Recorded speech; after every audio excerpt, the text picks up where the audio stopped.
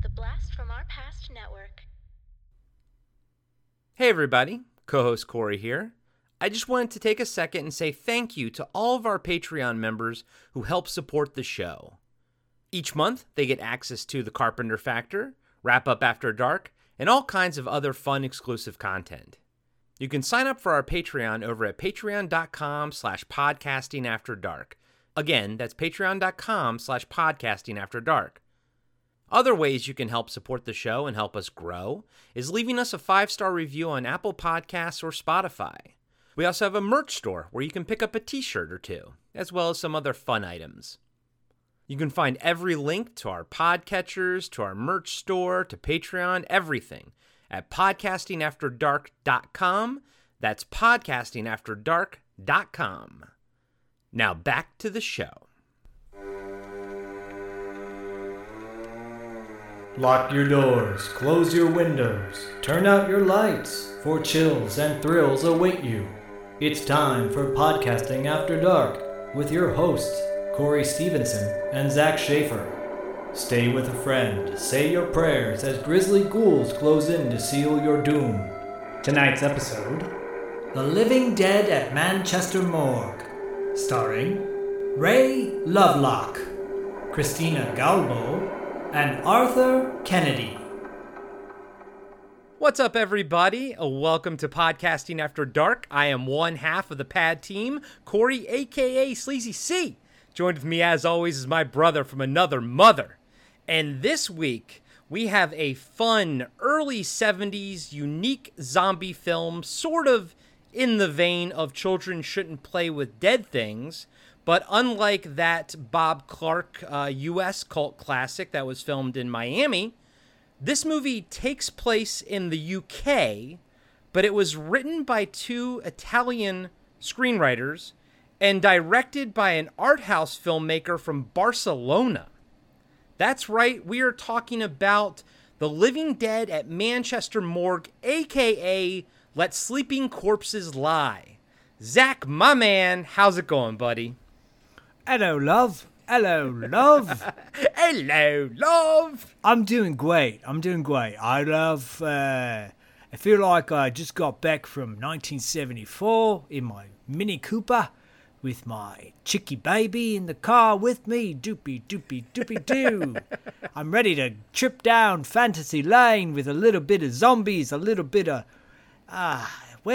post-60s cool guy, leather jacket, rock and roll, and get ready to rumble. Dibby dooby doo. Why do I sound like the Junkard from Transformers the movie? We'll be right back. The whole time, buddy, I was like, he sounds exactly like the Junkard from Transformers the movie. But bro, right off the top, man, and we'll talk about our experience with the movie, but I love this era of zombie movies. We talked about it extensively on Children Shouldn't Play with Dead Things, and while they're not really connected, I say you should definitely have listened to that episode before this one, because I think there's going to be a lot of parallels. But one thing we talked a lot about on that episode in particular was how we kind of enjoy this era.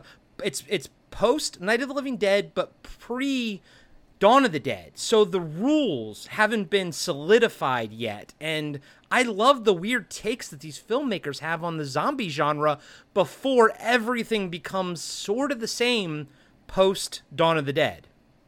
Yeah, if a Brit and an Italian had a baby, it would be this movie. It's Hammer horror meets the beginning of what we've come to know and love in the zombie genre. So I love it. I mean, this movie I've seen several times. Honestly, the first time I saw it was when Anchor Bay put out their tin can DVD edition. I wish I still had it. I was talking to Lee Germani offline about this. I think that's the version he may have. But I bought it when it came out because the box looked amazing, and I'm like, this is going to be so good. If Anchor Bay's putting this out and they're putting it in a tin next to the Beyond, that it's got to be great. Like, I don't know how many tins Anchor Bay put out, but I had like Two Lane Blacktop, the Beyond, Let Let Sleeping Corpses Lie, a.k.a. the Manchester Mystery House 3000. Oh, my God. So many damn names and titles. I can't get them all straight. However, yeah, I love this movie. I love the kind of pre-era that it kind of, is a part of. The mid-era, I guess. The mid-zombie era, yeah. Yeah, and it's phenomenal. And I'm so glad you brought it to the table. And I can't wait to discuss it, love. No, I knew you were already a fan of it. And real quick, I actually have 2 copies of that Beyond tin can from Anchor Bay. One is Bragger. unopened. I know. It's still sealed in plastic. But yeah, dude, I actually had one of my film professors in college. That would be Towson University, where Mike Flanagan went to school, director of Dr. Sleep. Bragger. So the teacher showed us this movie as like this, like how it's supposed to be. It's an alternative zombie film with very unique themes running through it. It's anti-fascism. It's pro-environmental, so it's got a lot of things that it's trying to say about society, but then also there's this really cool zombie story that's happening, juxtaposed against this beautiful backdrop, this beautiful, British countryside backdrop, and then you have like these 2 protagonists that don't really like each other at first, but by the end of the movie, I'd say, you can see the sorrow in George's eyes by the end. Like, I do think that over the course of this movie, they do grow to like each other. But I love the fact that this movie is like, they hate each other at the beginning. And I think that's such an interesting take on things. And yeah, man. And it was a Video Nasties, on the UK list and everything. So this one, I mean, this has a strong history to it. I believe we both have the Synapse Blu-ray. It has a 90-minute documentary on it where they talk to the director and they talk to a bunch of other people. But it has a very important part of horror history. I believe it sits in a very important area. Yeah, this is not a unknown movie, I think, to horror purists. However, it's one that maybe doesn't get brought up all that much. Yeah, no, I agree. And I kind of spit out a couple things that I love about it, being the beautiful environments and everything and the special effects. But what sort of gravitated you to this film when you first watched it? It's all about atmosphere. This movie's all about atmosphere. It's the first, all 94 minutes or 93 minutes, whatever it was. It's all mood, it's setting, it's pacing, it's phenomenal. If you love Hammer horror films and they're all about atmosphere and mood, mixed in with a little bit of gore, not too much, but enough to freak you out, and male body hair. A lot of it. Yeah, seriously. So much so where I'm like, damn, one dude could braid his pubes. It's disgusting. And of course, man, the score in this movie is fantastic with the incorporation of these like breathing and stuff and almost like a heartbeat rhythm to it sometimes. I love the score for this movie. I thought that was me when I was watching this. Here's some ASMR for you guys. That's how I eat my food. I'm just kidding. I'm repulsed by that. I know. I do have one aversion in life, really, and it is the sound of chewing food. I cannot stand it. Oh, yeah. No, me too. My mom will call me, like, with something in her mouth, like, just eating, and I'm like, no. And I just hang up and be like, I'll text her, call me back when you're done eating. My God. No. But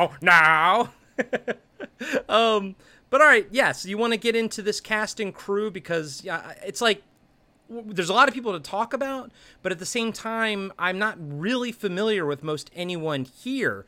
Now, I will say, Zach, we are going to have to bring up the guy who did all the special makeup effects because we saw him again. We're going to see him again later in another movie that we've covered on Pad, but we'll get to that in a second. All right, well, we'll start with Christina Galbo, who plays Edna, and she is known for A lot of, Italian films, movies that I can't even pronounce correctly. And if I tried, I'm sure Dustin from $2 Late Fee would be like, you didn't fact check that. You didn't source that. You didn't find out the actual name. How dare you? What is wrong with you? Well, she was in Riot in a women's prison. What Have You Done to Solange, which is actually a very, I think, well-known giallo film that's up there with Don't Torture a Duckling, and stuff like that. Slaughter on the Khyber Pass, that's a great name as well. The House That Screamed, etc., etc. A lot of 60s and 70s movies. So, and of course, she's in a movie with Klaus Kinski. So I'm sure if, Sure, she loved that experience. Yeah, exactly.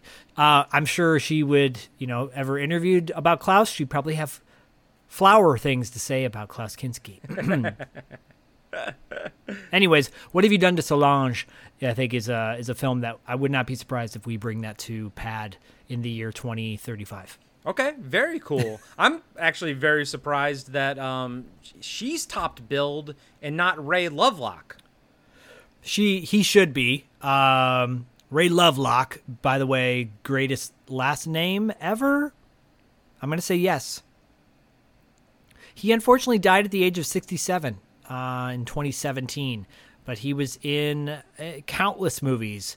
Fiddler on the Roof is top billed on his IMDb, but there's a great movie called Live Like a Cop, Die Like a Man. Whoa, if that's not a good title for you, then I don't know what is. I think Kino put that out.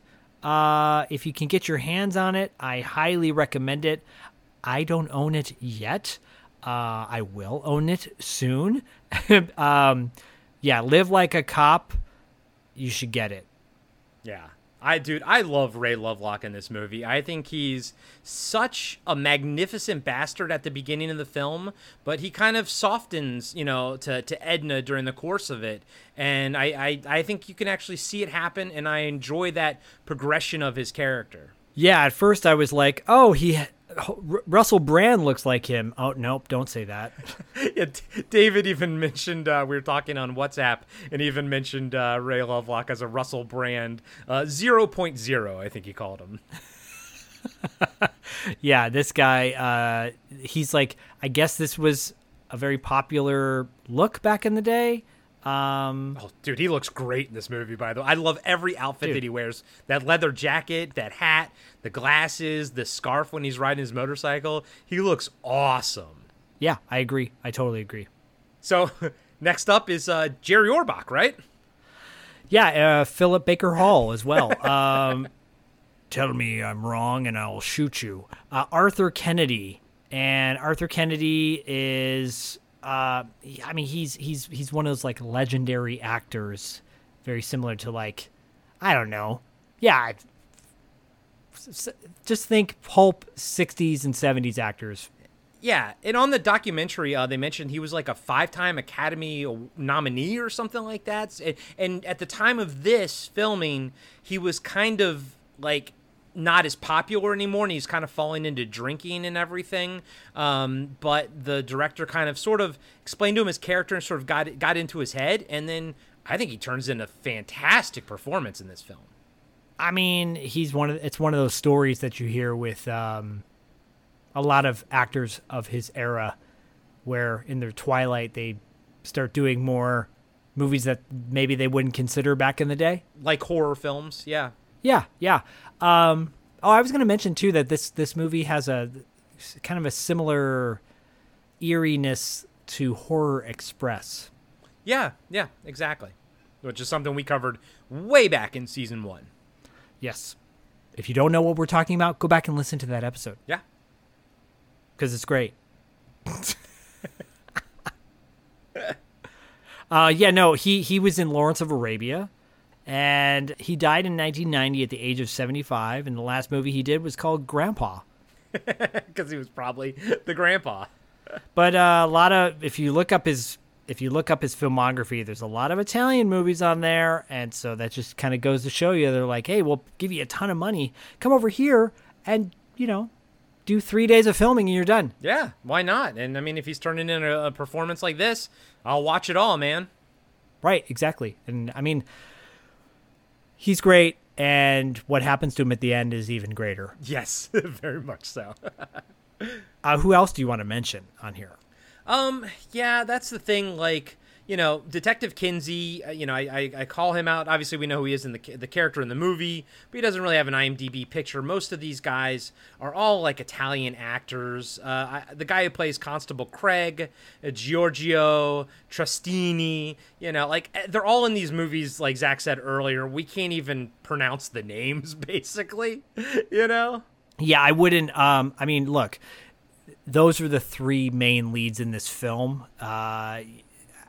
And I think more so it's important to point out, like, the director and the writer and the, like you said, special effects. So why don't we start with the director, Jorge Grau, who passed away in 2018 at the age of 88. He's done quite a few movies, directed quite a few movies, and it's a wide range, Nothing to me that necessarily stands out outside of Let Sleeping Corpses Lie, a.k.a. Manchester Mystery House in Santa Cruz Beach Boardwalk. And,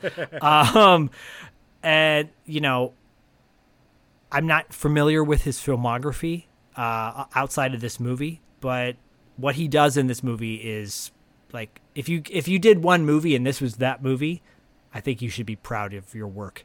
Yeah, no, I'm with you there. He, like I said, I watched the documentary. He's interviewed on it, so it was filmed before he passed away. Yeah. And, like, he did a lot of art house stuff prior to this. This was kind of like his first sort of proper film, horror film. He did The Legend of Blood Castle and Violent Bloodbath, but they were kind of these weird, not quite supernatural horror or whatever, but he kind of, like, got his feet wet and before doing Let Sleeping Corpses Lie, aka Manchester Morgue. And by the way, guys and gals, yes, this movie has 1,000 different names.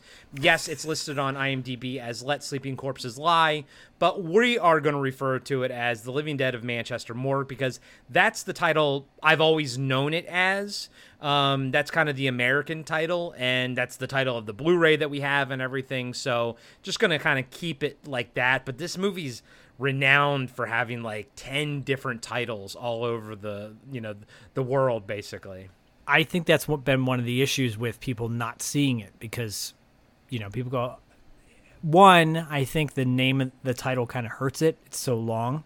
And two, because it has a couple different titles, people would be hard pressed to, like, actively seek it out. I don't know. Yeah. This is my theory. Yeah, no, I think that, I think the title it's interesting. I mean, I personally like the titles. I actually probably like the Let Sleeping Corpses Lie title a little bit better. But again, it's burned into my brain as The Living Dead of Manchester Morgue. And they were clearly trying to tap into the whole Night of the Living Dead thing. Like, that's what this was originally, like, pitched to him as by the producers who had the script and everything, that this is, like, they want this to be their UK colorized version of Night of the Living Dead. Well, I'm happy with that. Yeah, me too. Me too. For writing, there's actually 4 people. 2 are uncredited, so we won't talk about them. But Sandro Continenza and Marcello Cosica, John Lev. Sandro did the 1978 version of Inglourious Bastards. Yes, and that's the reason that I think Tarantino had to change it to Bastards with an E because of the copyright name with this. Right, and then Marcello. Well, he did the screenplay for Tex and the Lord of the Deep, which sounds really cool. It's a spaghetti western fantasy movie that blends magic and mythology. Ooh. With 6 guns and stagecoaches. Okay. It came out in 1985. I'm on board for that. Yeah. Why is this not available? And let's go watch this now. Yeah, that sounds amazing. Tex and the Lord of the Deep. It's based on the adventures of hero Tex from the comic strip by Bonelli. Okay, that makes sense. It makes sense that that's a comic book. Okay. It looks phenomenal. Corey, you had mentioned you wanted to bring up the special effects guy, right? Yeah. Special? Dude, they're special effects. Yes. So Gianetto De Rossi did all the gore for the film, the blood and gore. And we saw his work in Lucio Fulci's Zombie. So this was almost like a precursor to what he's going to perfect in that film. And I think that while the gore is kind of, this movie's kind of a slow burn, and there's not a lot of huge gory set pieces, but that's what kind of makes the gore that does happen so shocking, because it's so few and far between. But they don't hold back when it does happen. No, it does. It actually fits into the mold that I prefer, where it's the first 3/4 are slow burn, and then the final third act is just like hit you over the head. Bang, bang, bang. Yeah, I love movies like this where they just kind of like load everything up story-wise and then just shove it all in your face in the last 15 minutes of the film. Right. I just want to point out, too, the composer Giuliano Sorgini. He's got quite a few movies under his belt, 14 that he did the score for. Some of them are The Beast in Heat, The Return of the Exorcist, and Holocaust 2, The Revenge. But his score in this is fantastic. Yeah, and he might not have a lot under his belt that I even know, but I think this score is amazing. Agreed, and agreed. Okay, well, buddy, anybody else left on the cast and crew that we want to discuss? I mean, some of the actors we can always just talk about, when we see them and whatnot. But yeah, like I said, the person who played Martin, Katie, I look them up and I can't pronounce half the movies that they're in, and I don't even recognize any of them anyways. Yeah, I'll simply say, if you like heroin, you like unshaved men with giant, gaping, open wounds on their chests, then this is the movie for you.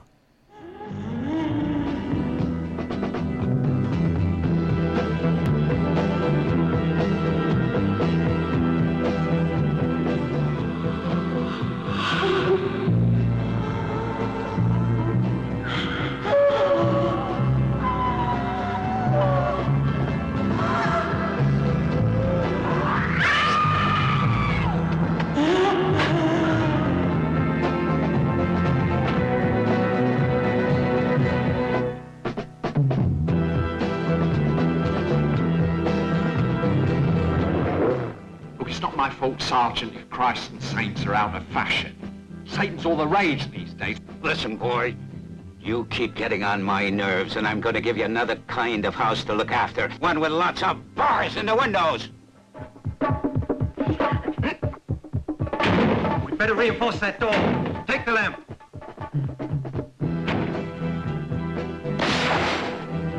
I can just imagine the sergeant's face when he finds out. Message for you. Look, I know it sounds silly, but is it possible? I mean, could a film fail to catch an image for any reason? Well, a ghost, maybe.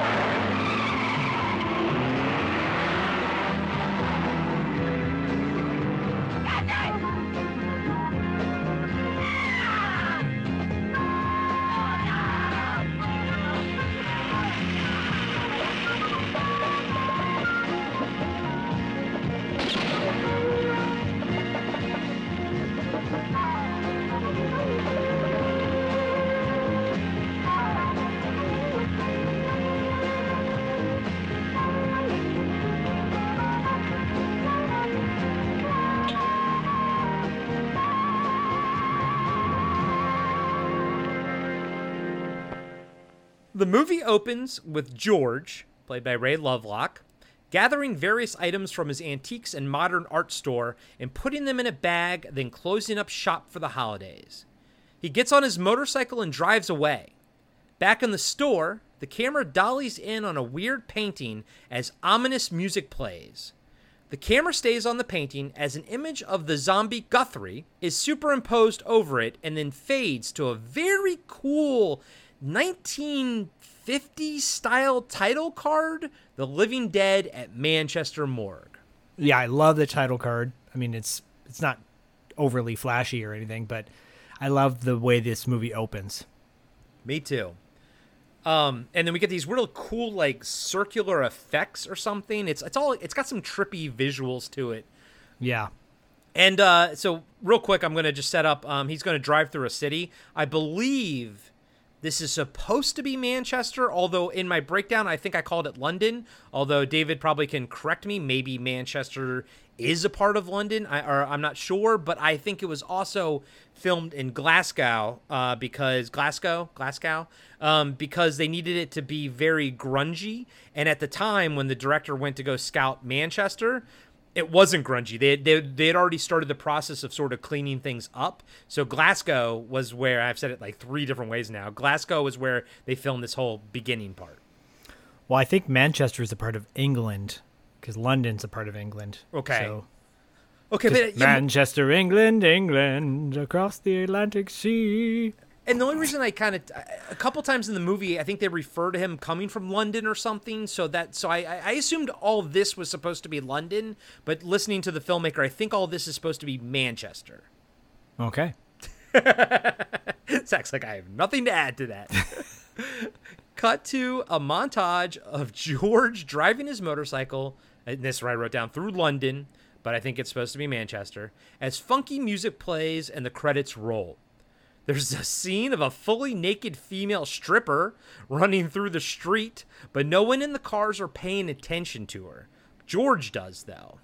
And this is kind of like, the director was also saying, this was kind of like of the time. There was a lot of streaking at the time going on at, football games or, soccer games and stuff like that, because people were protesting the, sort of the lifestyle, how things are devolving and everything. I guess I wasn't around at the time. I think also people ignoring it is kind of a commentary on what happens later in the movie, but it's applicable to today as well. People don't care unless it affects them personally. Yeah, and it's, obviously it was a very clear choice that he was showing people in their cars not looking at her, because they're just wrapped up in their own daily lives. Right. George eventually makes it out of the city and into the countryside. And this is where the film really wants the viewer to see the contrast between the ugly city and the beautiful countryside. And the countryside is gorgeous. They filmed it at a time where it's very lush and green with a lot of rolling hills. And yeah, it's and this is, we've talked about it before, Zach. Every film has a thesis that they put into the beginning of the movie. And I mean, I'd say it's going to be more in your face later, but this is the thesis right now. The thesis is that the countryside is beautiful, the cities are gross, and we should preserve the country as much as possible.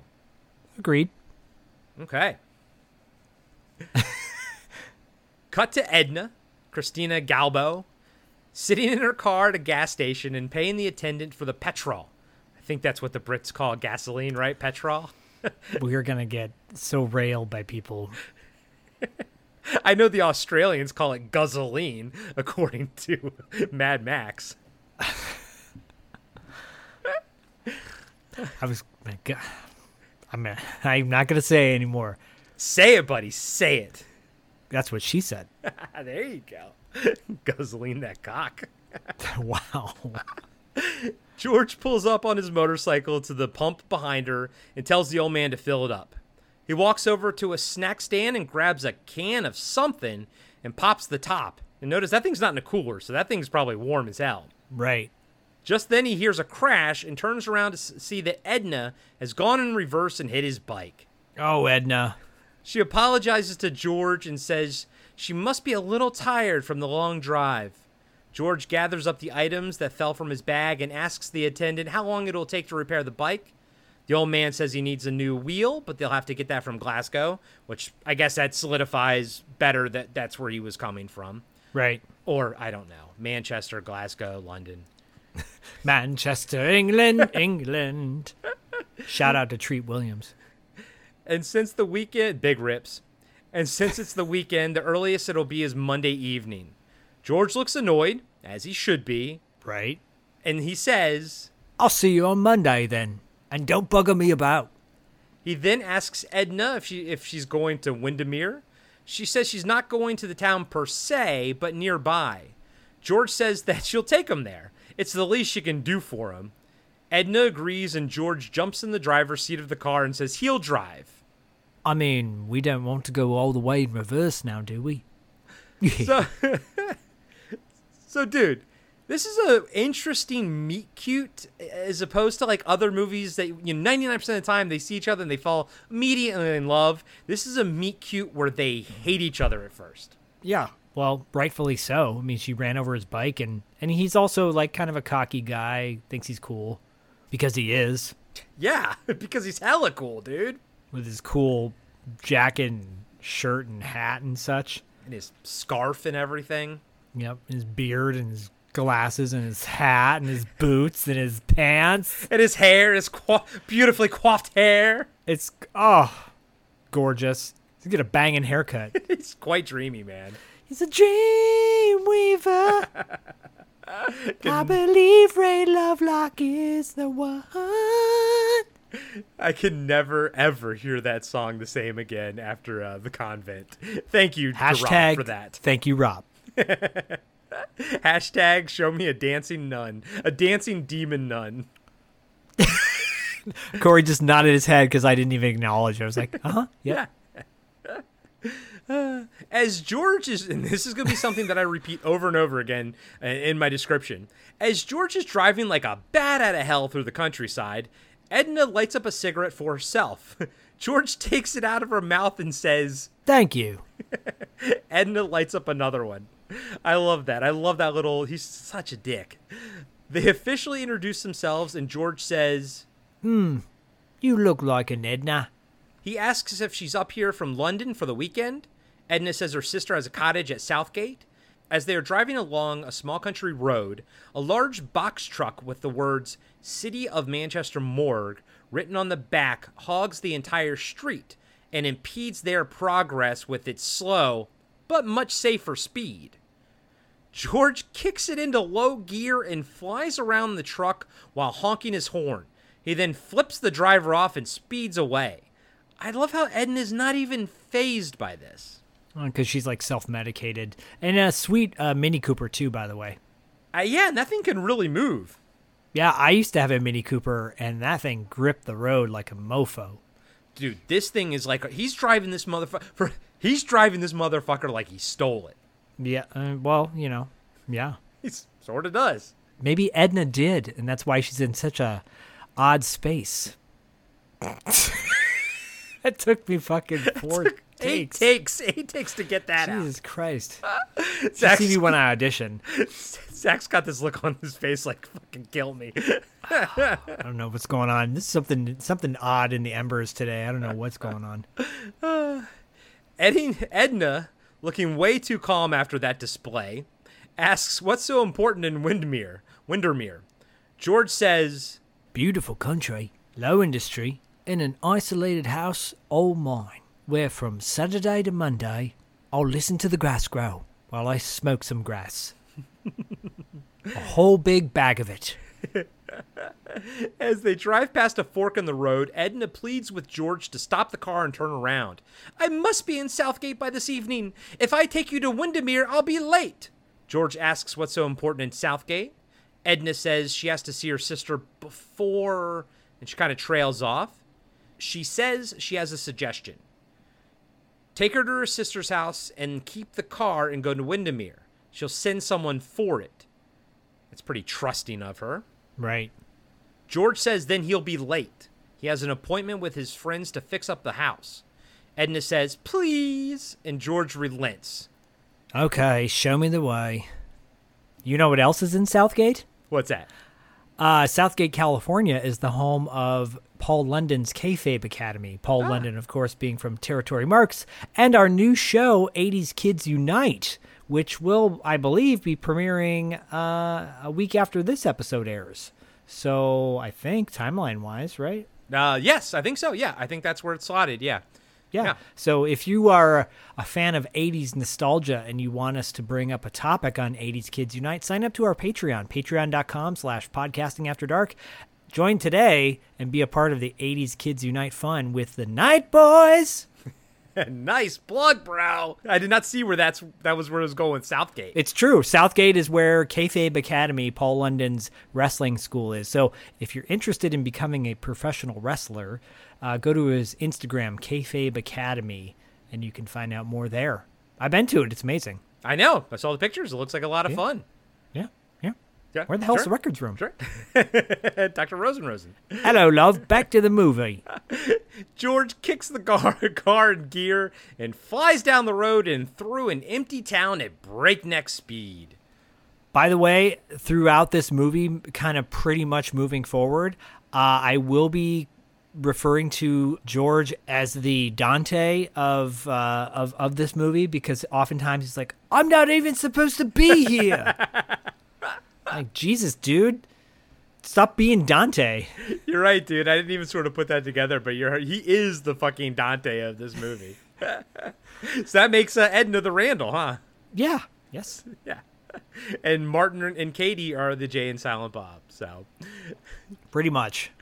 George and Edna end up in a different part of the countryside as they drive past a castle on the side of the hill that also has a church and a cemetery attached to it. They keep driving until the road dead ends by a stream. They are now lost. Edna says she's only been to her sister's place once, and all these country roads look the same. Sounds like an indictment on the countryside. And all these roads look the same. Motherfuckers. Boring. Yeah, Jesus, okay. Chill down. George lets out a sigh. Give me a British sigh. Perfect. That was actually perfect. Then looks over and sees a sign for a farm just over the hill. He tells her to wait in the car and he'll go ask for directions. He takes the car keys with him and says, Not that I don't trust you, but I really can't risk you leaving me here on foot, can I? Don't get your knickers in a twist. I'll be back soon. Why is it too like there's always a question at the end? I'll be back soon. Sound good? Back soon? Soon? I'm Ron Burgundy? Douchebag says what? What? As George is walking across this cool man-made rock bridge that crosses the stream, Edna tells him to ask for the Madison's house. She then looks at her watch and gets out of the car to have a smoke. Have a drag, will you? We see George walking up a steep hill into a farm. He yells for someone but doesn't get a response. He then hears a high-pitched noise and looks over at the farmer's field and sees a red tractor with some high-tech looking machinery attached to it. Two men in white outfits are talking to the farmer. Yeah, my dog did not like that, by the way. Not like that at all. There's a couple times where the sound mixing, the hum and the high-pitchedness is kind of, I think it blew out my speakers a little bit. Yep. Blew out my dog's ears. Well, it's better than blowing out her colon. True. True, love. True. Cut to a close-up of the scene, and we see Agricultural Department, Midland area, experimental section, written on the side of the machine, and the two operators in white are showing the farmer how it works. One of the workers hands the farmer a device that looks like a metal detector, but with an antenna at the end of it instead of a round disc. I'll try it. For the prescribed area, keep it on an emission of 17 megahertz. Try it. David's gonna kill us after this episode. David's going to be like, oh, look here, mate. Come on now. No. If you want to know what David sounds like, sign up to our Patreon and you can listen to David. David Irons is all over our Patreon. Patreon.com/podcastingafterdark. And as much as I want people to sign up to Patreon, you can also go and listen to Demons 1 and Demons 2, full breakdowns where David was on that. But yeah, no, he's been on a couple episodes of the Carpenter Factor. He's been on a couple episodes of Wrap Up. We have a lot of guests over on Wrap Up and everything. So yeah, guys and gals, for just a mere $2 a month, you can get Wrap Up After Dark. And for $5 a month, you can get that and the Carpenter Factor. And what it's going to turn into is our next auteur. Don't say what it is, Corey. That's if you right. want to find out before we announce it, go sign up to our Patreon. That's right. There you go. All right, no more Patreon plugs. At least for the next 15 minutes. There you go. Zach's like, Daddy needs a new pair of shoes, baby. Come on. The farmer takes the device and aims it at the grass as he's walking into the field. George walks up to them and asks for directions, but the farmer tells him to hold on a second. George asks what the device is used for, and the farmer says it's supposed to destroy insects and parasites, but it's still experimental. George shakes his head and says, I'd send it right back where it came from and keep the insects and parasites nature gave you. Just another machine to pollute the earth. And this right here, Zach, that right there is the thesis of the film. Absolutely. That's true. The technician in white, later on I'm just going to pretty much just trim it to technicians. The technician in white takes offense at the remark. He says that they are here to demonstrate to the farmers that this is a viable alternative to pesticides. The other technician says that the machine works solely on ultrasonic radiation. There's not a chemical involved. The farmer says that if George doesn't like progress, those technicians are not the men to talk to. He then gives the city slicker directions to the Madison cottage using trees and landmarks. George tells him he's used to traffic lights and street signs and to go over it again. The farmer deduces he's from the city, given that you don't see too many young fellas dressed like George in the country. Yeah, just like a fucking hunky boy. Yeah, hunky boy. Wait till he gets described by somebody later, and it's, well, not something we say anymore, or something we ever should have said to begin with. You're right. Why do I sound like Rip Taylor? Where's my confetti? Hello, boys. Hello, boys. Oh, God. Oh, man, I don't know what episode we talked about that on, but if any of our listeners out there know what we're talking about, well, you've been listening to this show for a long time then. I used to sing this song with my buddies Matt and Terry back in the day, and I go, hello, Frisco, open your golden gate. Man. And throw confetti. Of course. Down in the valley below, we see Edna walking by the stream as she waits for George to return. Beautiful shot, by the way. Yes, very much. A beautiful location. I would imagine it's hard to not make this location look beautiful. Yeah. It would take a special kind of cinematographer to fuck this up. I'm sure someone's done that. And they're like, come on, man. The scene filmed itself. And theirs sucks. Because, you know what? Yeah, a good cinematographer will make a beautiful location look even better. Yes.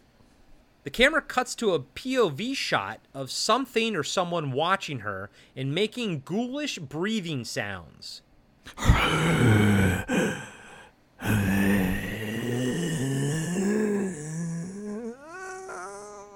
Sorry, I had to go to the bathroom. Edna thinks she hears something and turns around but doesn't see anything. She hears the ghoulish breathing again and turns around to see a tall, slender man in a suit dripping wet with a rope around his upper torso. He's standing about 30 yards from Edna. We later find out this is the zombie Guthrie, played by Fernando Hilbeck. Guthrie stops walking and slowly turns towards Edna. We see he has red eyes. And it's cool, real quick, I'm going to refer to the zombies having red eyes, but they're not like normal pupils. They're almost like this weird shattered look to it. Yeah, similar. For some reason, it reminded me of Horror Express. With the red eyes, right? Yeah, and maybe that's also like the gaunt, pale face with the severe facial hair. That doesn't hurt, right? With the similarities. No, it makes it even better and creepier. Yeah. Something about that look, though, back in the day used to freak me the hell out. Just gaunt, pale, with black facial, like overly facial hair, where the hair just grows up above your cheek line, you know? Yeah. Mm-hmm. I call those my werewolf hairs, and I shave them down to the beard, you know? Yeah, me too. I mean, I think that's changed in the past 30 plus years. Back in the 60s and 70s, people didn't care. Manscaping was not a thing. It was just like, let it go, let it flow. That's why they all had unibrows and the hair that goes almost up to their eyeballs and everything. I know what you're talking about. Yeah. Yeah, and there's a couple dudes in this at the end where I'm just like, oh man, I get it, but still, it's gross. I get it. You're Italian. My God. I get it. You're Italian. You're hairy. I get it. Look, guys, I'm hairy too, but still. Yeah, but you shave. How do I know this? You know everything, and you've seen everything. Sadly, I do. Guthrie stops walking and slowly turns towards Edna.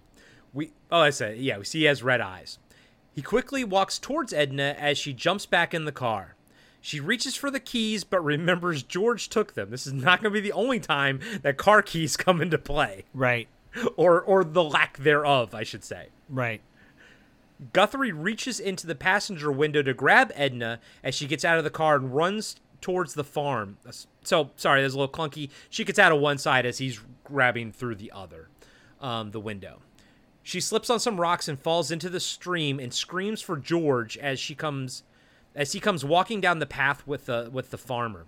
Edna runs into George's arms and tells him that a man tried to attack her by the car and he's following her. This movie is kind of its time, because as much of an asshole George is to her, she still, when situation gets scary, she runs to him and cowers behind him. And yeah, and the guys are kind of like, oh, just, she's got the hysterics, love. It's not as demeaning as other films of this ilk, but it definitely doesn't prop Edna up or anything. Nope. I mean, I don't want to. Yep.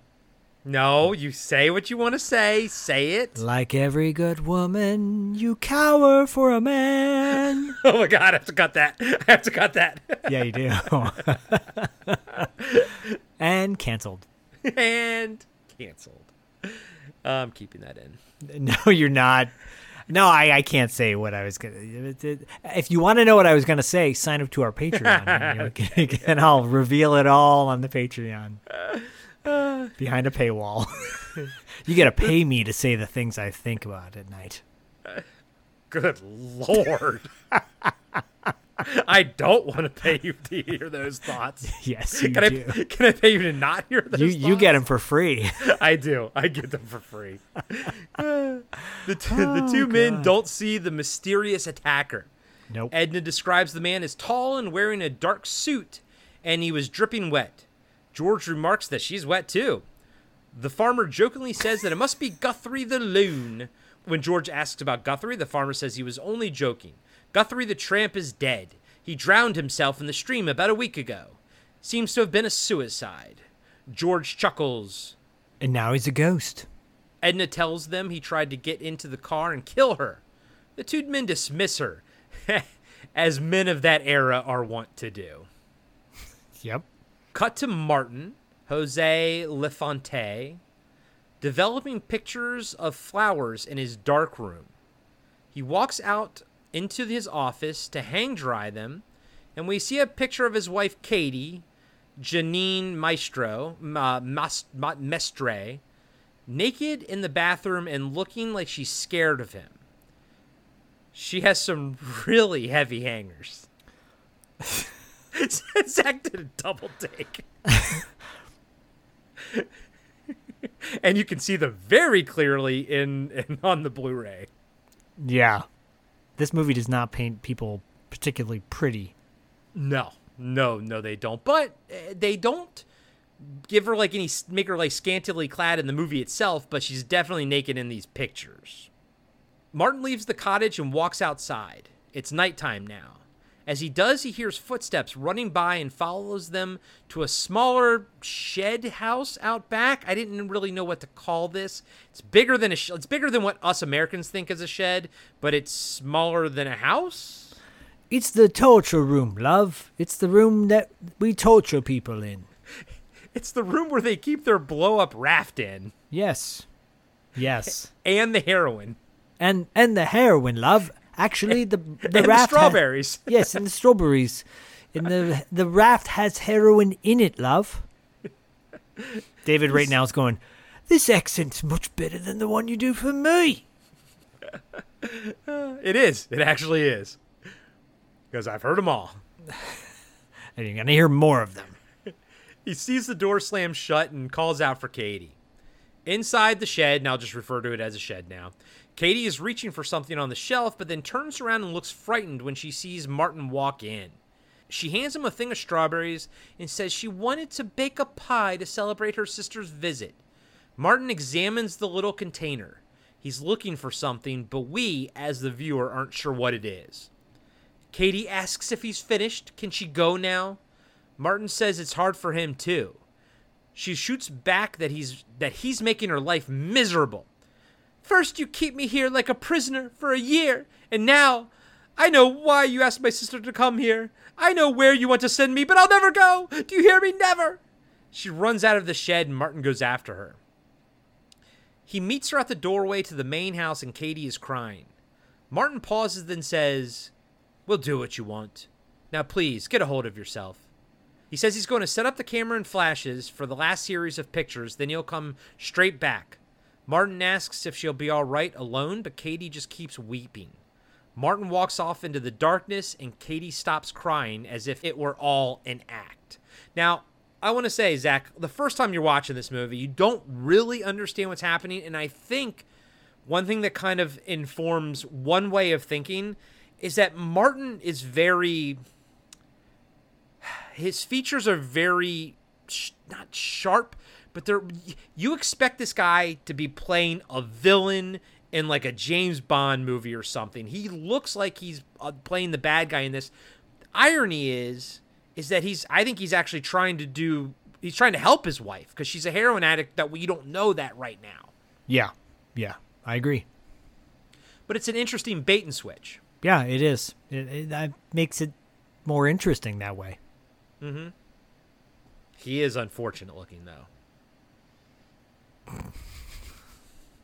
This balding hair and his thick eyebrows. I'm telling you. They're like, we only had a budget for one good-looking person in this movie. And it's Ray Lovelock. I mean, maybe it's because Ray Lovelock is in the film with Martin that, like, it just makes Martin look so much more ugly. Live like a cop, die like a man. What a great title. That is pretty damn good. Cut to George driving the car and Edna asking if he believes her about the man attacking her. She didn't imagine it. George says, "Methinks the lady doth protest too much." What a bastard. Edna says she resents that. George stops the car and says, "Listen, love, you've already ruined enough of my day. Do you want to fight now?" George looks around, then blames Edna for them being lost again. And then George follows up with, "I'm not even supposed to be here today." Dude, next time I watch this movie, I will insert Dante in my head because, yeah, there is that vibe. A lot of this movie is George being like, yeah, I'm not even supposed to fucking be here. I'm supposed to be at the house relaxing. This is exact opposite of how he wanted to spend his weekend. Edna caused his death. Oh, shit. Spoiler. You look like an Edna. That's like the harshest insult you can actually say to somebody. Edna's a terrible name, by the way. Yeah, it's a grandma name. Yeah. Cut to Martin's camera on a tripod, automatically snapping photos as the flash illuminates the dark countryside. There's a beautiful stream and a waterfall in the background. It's picturesque. I mean, Christ, dude, if that's where you lived, I wouldn't be addicted to heroin. Go enjoy the beauty out back. What's the matter with you? What do you mean you're addicted to heroin? Have you looked out the window? That was hands down in almost 5 years of doing this, the dumbest thing I've ever said on this podcast. No, but fuck you. You're welcome. I mean, I'm not even supposed to be here today. You look like a Corey. God damn it. I do. God damn it. Back in the shed, we see from Guthrie's POV that he's looking around and breathing heavily. Just then, Katie walks through the door and goes to the stash of heroin she had hidden by the strawberries earlier. She places a bent spoon over an open candle and pours the powder in. She's about to inject herself when she hears a loud screeching coming from the other side of the shed. She walks over to investigate the noise, and zombie Guthrie comes out of the darkness. That sounds cooler than what happens. He actually comes out from behind an inflatable raft. Right. Since he's blocking the only door, Katie has to break the back window and jump out. As she does, Guthrie grabs her sleeve and tears it. Katie yells for Martin as she goes running towards the waterfall, but when the camera cuts back to her husband checking his camera, we hear that the sound of the waterfall is drowning out her cries for help. I like that little touch, like that. It's realistic. Yeah, it is. I like it too. And more so since, I've hiked to actual waterfalls here in Oregon, and whenever you guys come up and visit, I'll take you guys to one. And yeah, they are fucking loud when you're by them. What are you implying?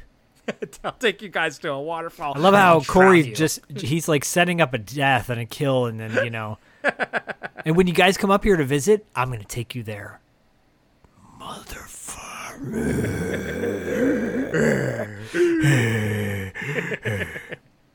Katie tries hiding in some bushes as the ghoul walks by.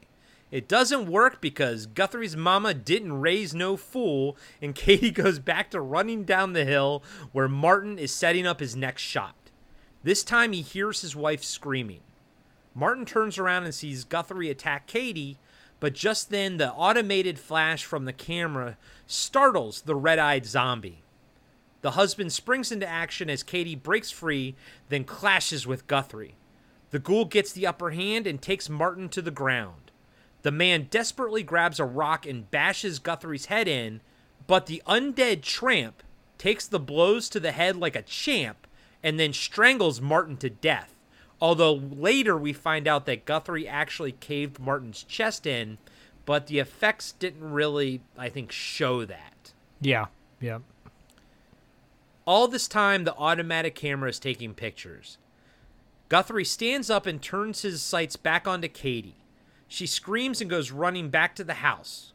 Just then, George and Edna drive up, and the headlights from the car blind Guthrie and force him to retreat. Edna gets out and consoles her sister and asks where Martin is. Katie says he's by the stream, and George goes to investigate. He looks startled by what he finds. So what are your thoughts on sort of all this? Like, first off, things happen pretty quickly in the movie. Like, things get going. Yeah, the pacing is quick, even though it feels slow at times. The pacing still it goes pretty quickly. I love this. I love the setup with the flashing pictures, and that's going to come back in a little bit too. Super moody, creepy, has definite shades to Night of the Living Dead, homages to Night of the Living Dead. And what do you think of Guthrie as like a zombie? Like he can take, hit him in the head doesn't kill him. He doesn't quite run, but he also doesn't shamble either. Yeah, and we soon find out that, well, we won't soon find out. We will find out that these zombies, what brings them to life, what causes them to live, it's not a necessity for flesh. It's an alarm, essentially. So it's just it's another spin on the zombie genre, Yeah. And this movie never got brought up, when 28 Days Later came out and they made the mistake. I still think it's a mistake that they didn't call them zombies. They called them, I forget what word they. Yeah, some stupid term, and George Romero's, of course, like, well, those aren't zombies. And like, well, dude, you didn't write the freaking book on zombies. I know you created amazing, iconic zombies, but you didn't create the zombie, and you can do whatever you want with it. I know that was always like a sticking point. So this is just another variation on the fairy tale, the fable, And I know you and I are both very big fans of the Zack Snyder Dawn of the Dead remake, and also of 28 Days Later and everything and whatnot. Yeah. And yeah, I have no problem with running zombies, and actually I find them scarier because their lust for flesh outweighs my lust for life, and they'll win. And I also get the appeal of the fear. Like I get what's scary about also the slow moving creeping death. But man, I don't know. I like the ones in this where they kind of move pretty quickly and they're kind of on people pretty fast. They do. Did you ever see the movie Plague of the Zombies? It came out in 1966. It's a Hammer horror film. Is that the one where they're all in like hoods and they look very like decayed, almost skeleton-esque? Yes. Yeah. No, I've never seen it, but it's on my high on the watch list. Or is that Tomb of the Blind Dead you're thinking of? I think I'm thinking of Tomb of the Blind Dead. Yeah, Plague of the Zombies is a Hammer horror film. Okay. And Anchor Bay put out the clamshell VHS of it back in the day, but I highly recommend that. It's just another variation on the zombie genre that people don't talk about. That was from the 70s, correct? 60s, 66. Oh, 60s. Okay, so still post Night of the Living Dead, but pre Dawn of the Dead, right? Yeah, because Night of the Living Dead was 68. Oh, okay. So it's all right. pre. Okay. All right, cool. Interesting. All right, yeah. Maybe I'll bump that one up, see if I can find it somewhere. I'm sure somebody's got a good Blu-ray out, right? Bump that in the night. Bump in the night. God, I love that song. So good. You're welcome. Hey, everybody. Corey here. I just wanted to let you know that we'll be right back after these short messages.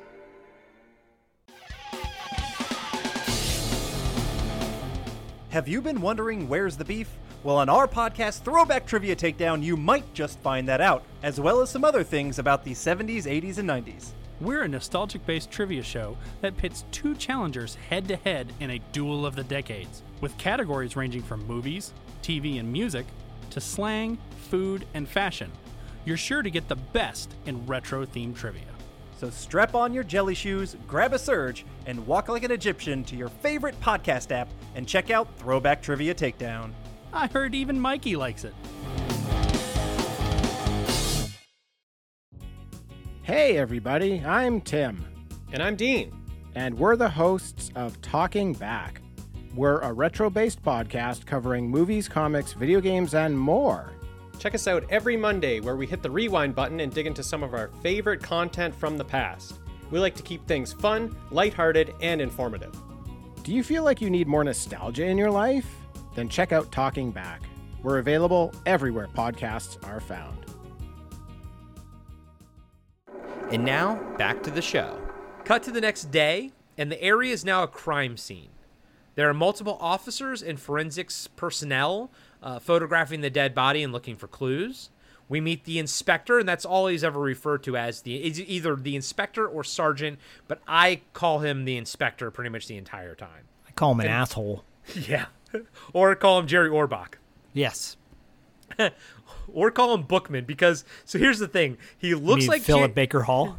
He looks like Jerry Orbach, but he has the intense personality of library cop Bookman, played by Philip Baker Hall from Seinfeld.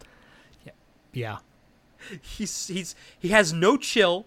The inspector has no chill, and he's always at a 10. No chill.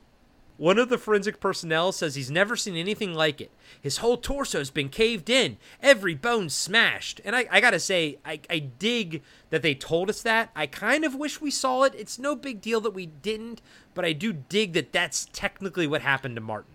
Right, yeah, I agreed. He asks Constable Craig, who low-key is one of my favorite characters in the movie, Giorgio Tracini.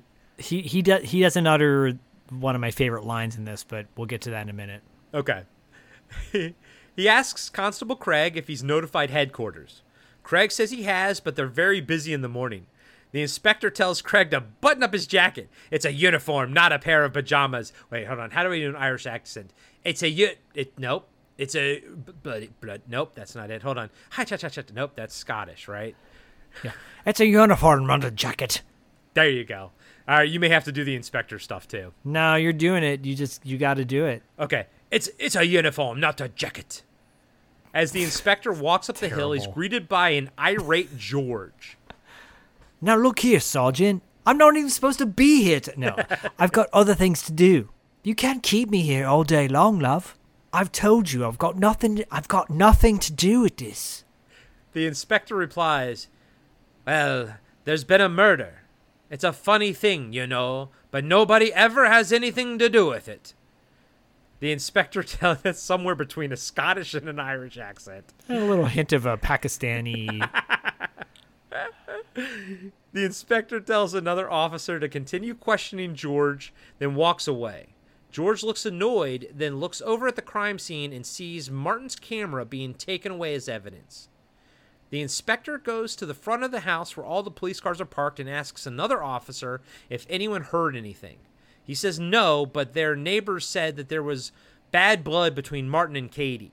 The neighbor says he saw them fighting a few times. The inspector tells the officer to bring the neighbor in for questioning. Then he walks into the house. I say, mind your own fucking business, neighbor. I seen it. I seen it. I seen it with my own eyes. POV George be like, I'm not supposed to be here today. Damn it, bugger. POV, it's actually Guthrie that's the neighbor that says there's bad blood between the two. Guthrie's like, it wasn't me. It was them. She caved his chest in. Right. Katie's sitting on the couch while Edna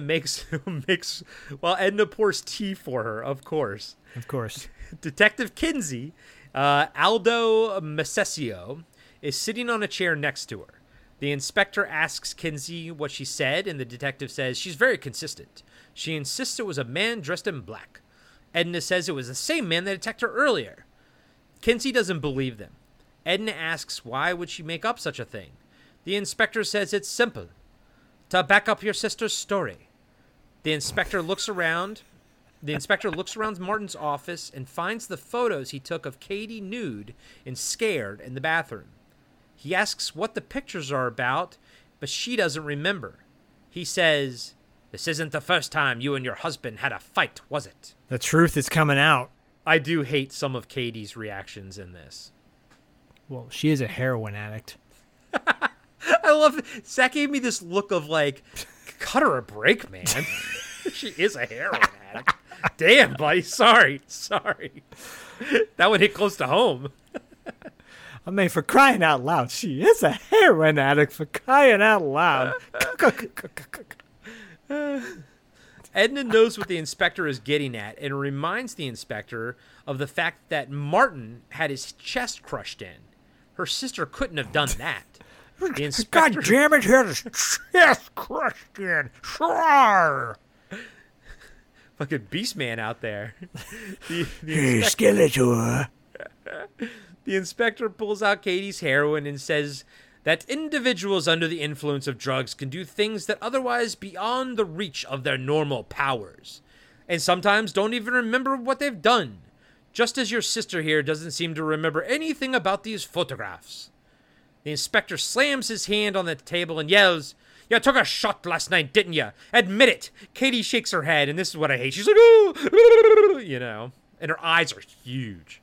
Yeah, with those dark circles, and I wonder if the director's like, we want authenticity. Can you not sleep for 4 days?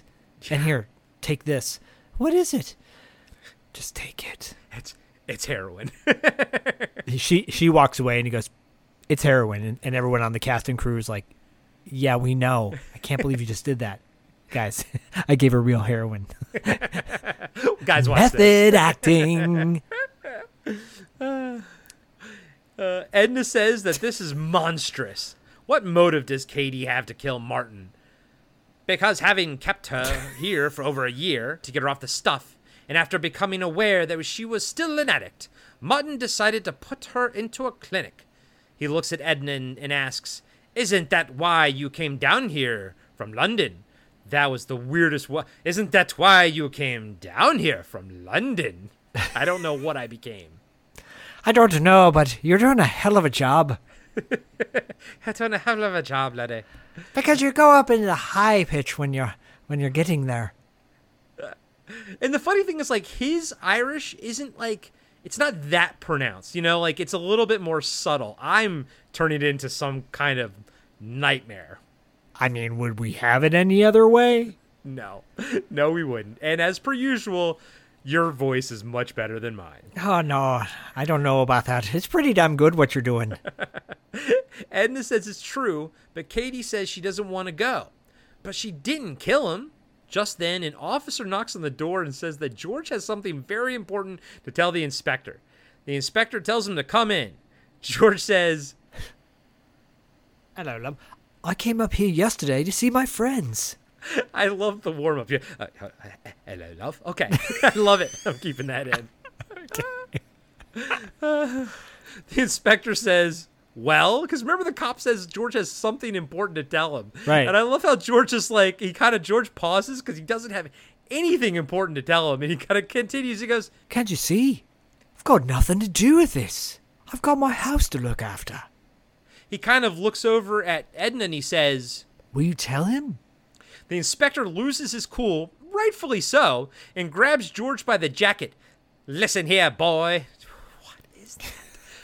Laddie, listen here, laddie. You keep getting on my nerves, and I'm going to give you another kind of house to look after. One with lots of bars on the windows. The inspector hears Katie crying and says, all right, don't get hysterical. We'll pick this up again later. He says he's finished with them for the moment, but they'll need to check into the local hotel in Southgate and wait until they hear from him. Edna says she wants to stay with Katie, but the inspector doesn't allow it. George looks annoyed. And so this scene, I think, is funny on multiple levels. I love how George gets on the inspector's nerves, but like rightfully so. Like, yes, there's going to be bad blood between them because one's a hippie and one's like a cop, by the book cop. But George being like, I have something important to say, and he has nothing to say. I think sometimes the inspector has a right to be pissed off at George. Yeah, fair.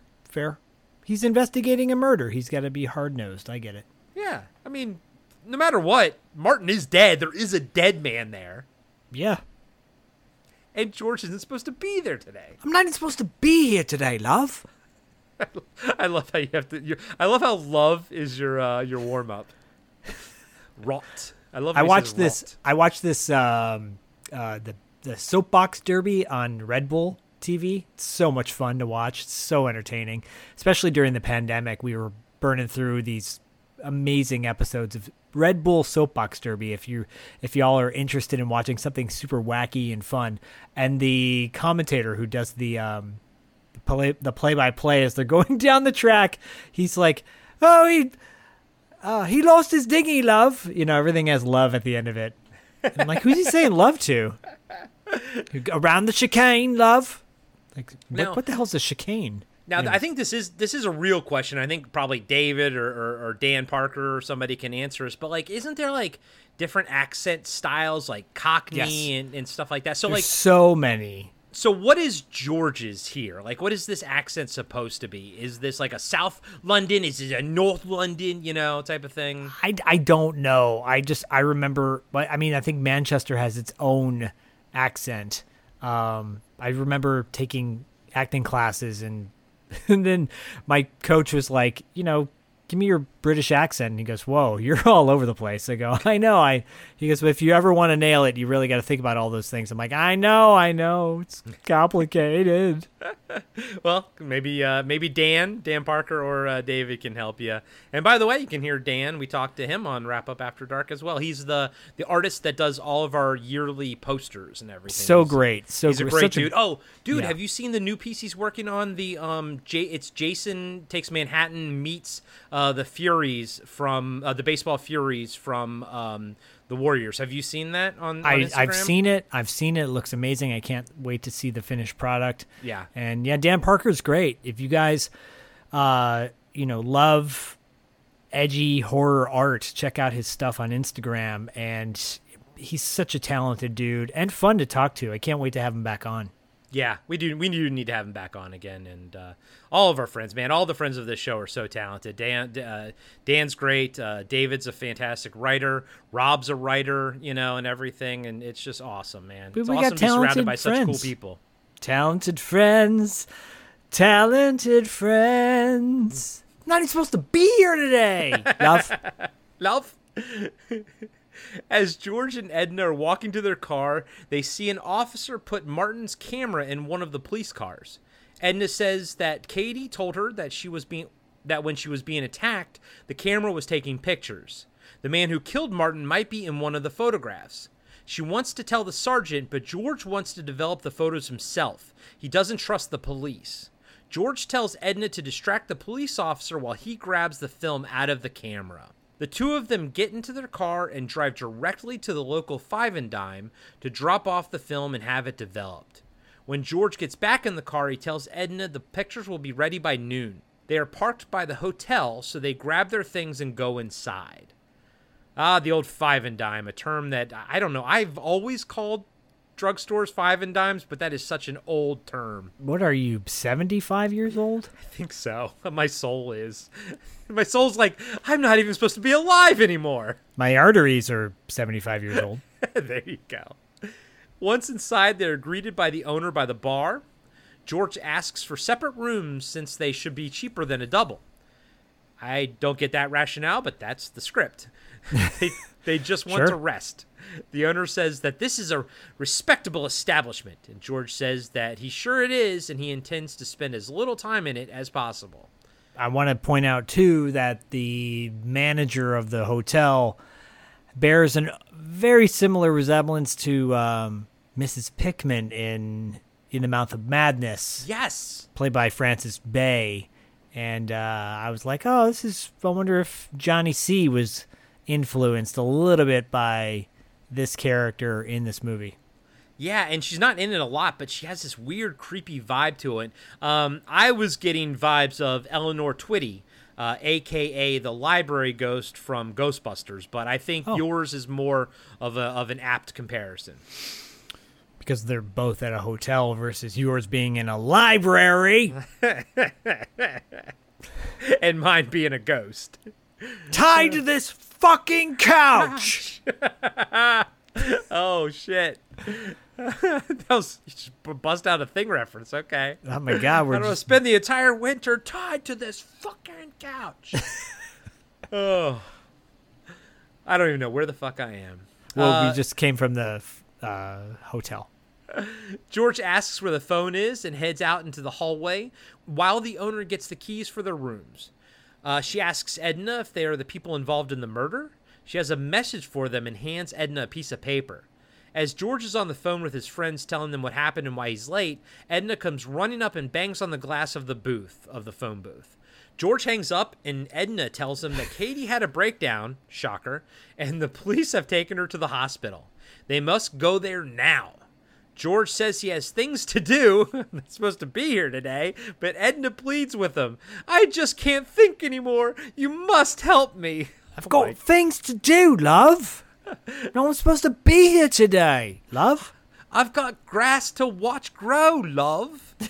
I've got grass to smoke and watch grow. Cut to George driving like a bat out of hell. Right. And you're right, dude. That thing does, like, hug the road very well. It does. It does. As they get out of the car, we see a POV shot of Guthrie breathing heavy and looking at them.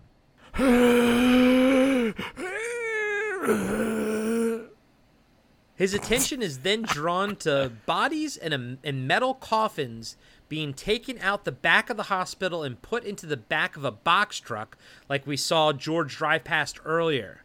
Cut to a non-POV shot of the doctors carrying one of the coffins, and it has a large window on the top of it, allowing us, the viewer, to see the man in the metal box. And of course, I have to say, I'm the man in the box.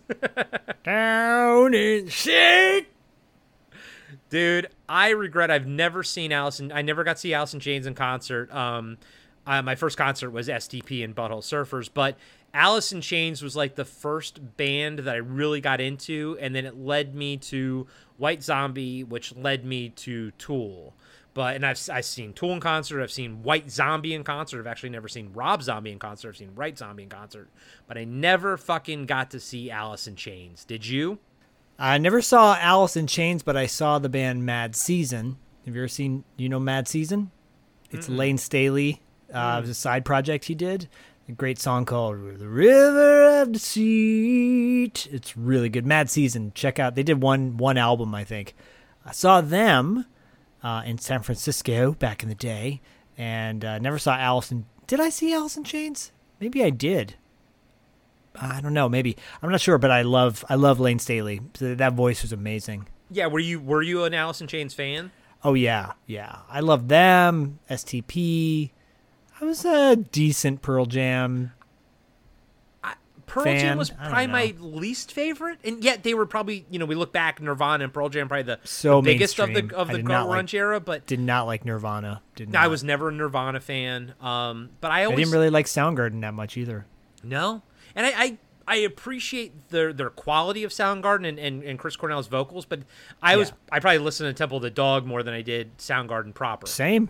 Yeah, check out. You'll like Mad Season for sure. You'll really like Mad Season. But yeah, I don't know. Soundgarden, like I like some of their songs, but man, like Stone Temple Pilots and Alice in Chains, I would listen to those complete albums from beginning to end versus just skipping tracks. Yes. Yeah.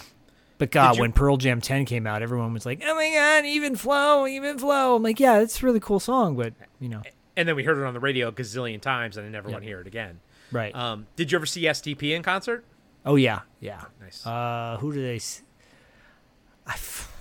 They opened for another big band. That era is a blur for me. The 90s, the mid-90s were a blur. Well, Isn't it crazy? Yeah, it's crazy that was 30 years ago some of those albums came out. I know. My God. #we old. And then the Crows, they're like, whoa, we're celebrating the 30th anniversary of the Crow. I'm like, oh my God, it's 30 years ago that movie came out.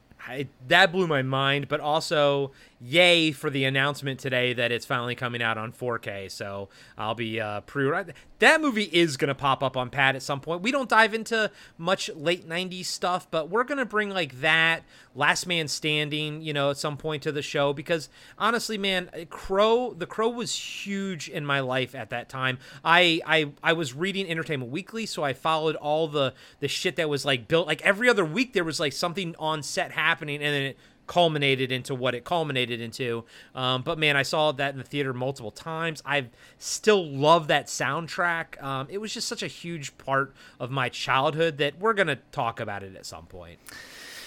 Yeah, we are. We have to. Yeah, I imagine same way for you, basically. Oh my God, that movie was that movie. I talked about that movie with Tess on one of her earlier podcasts.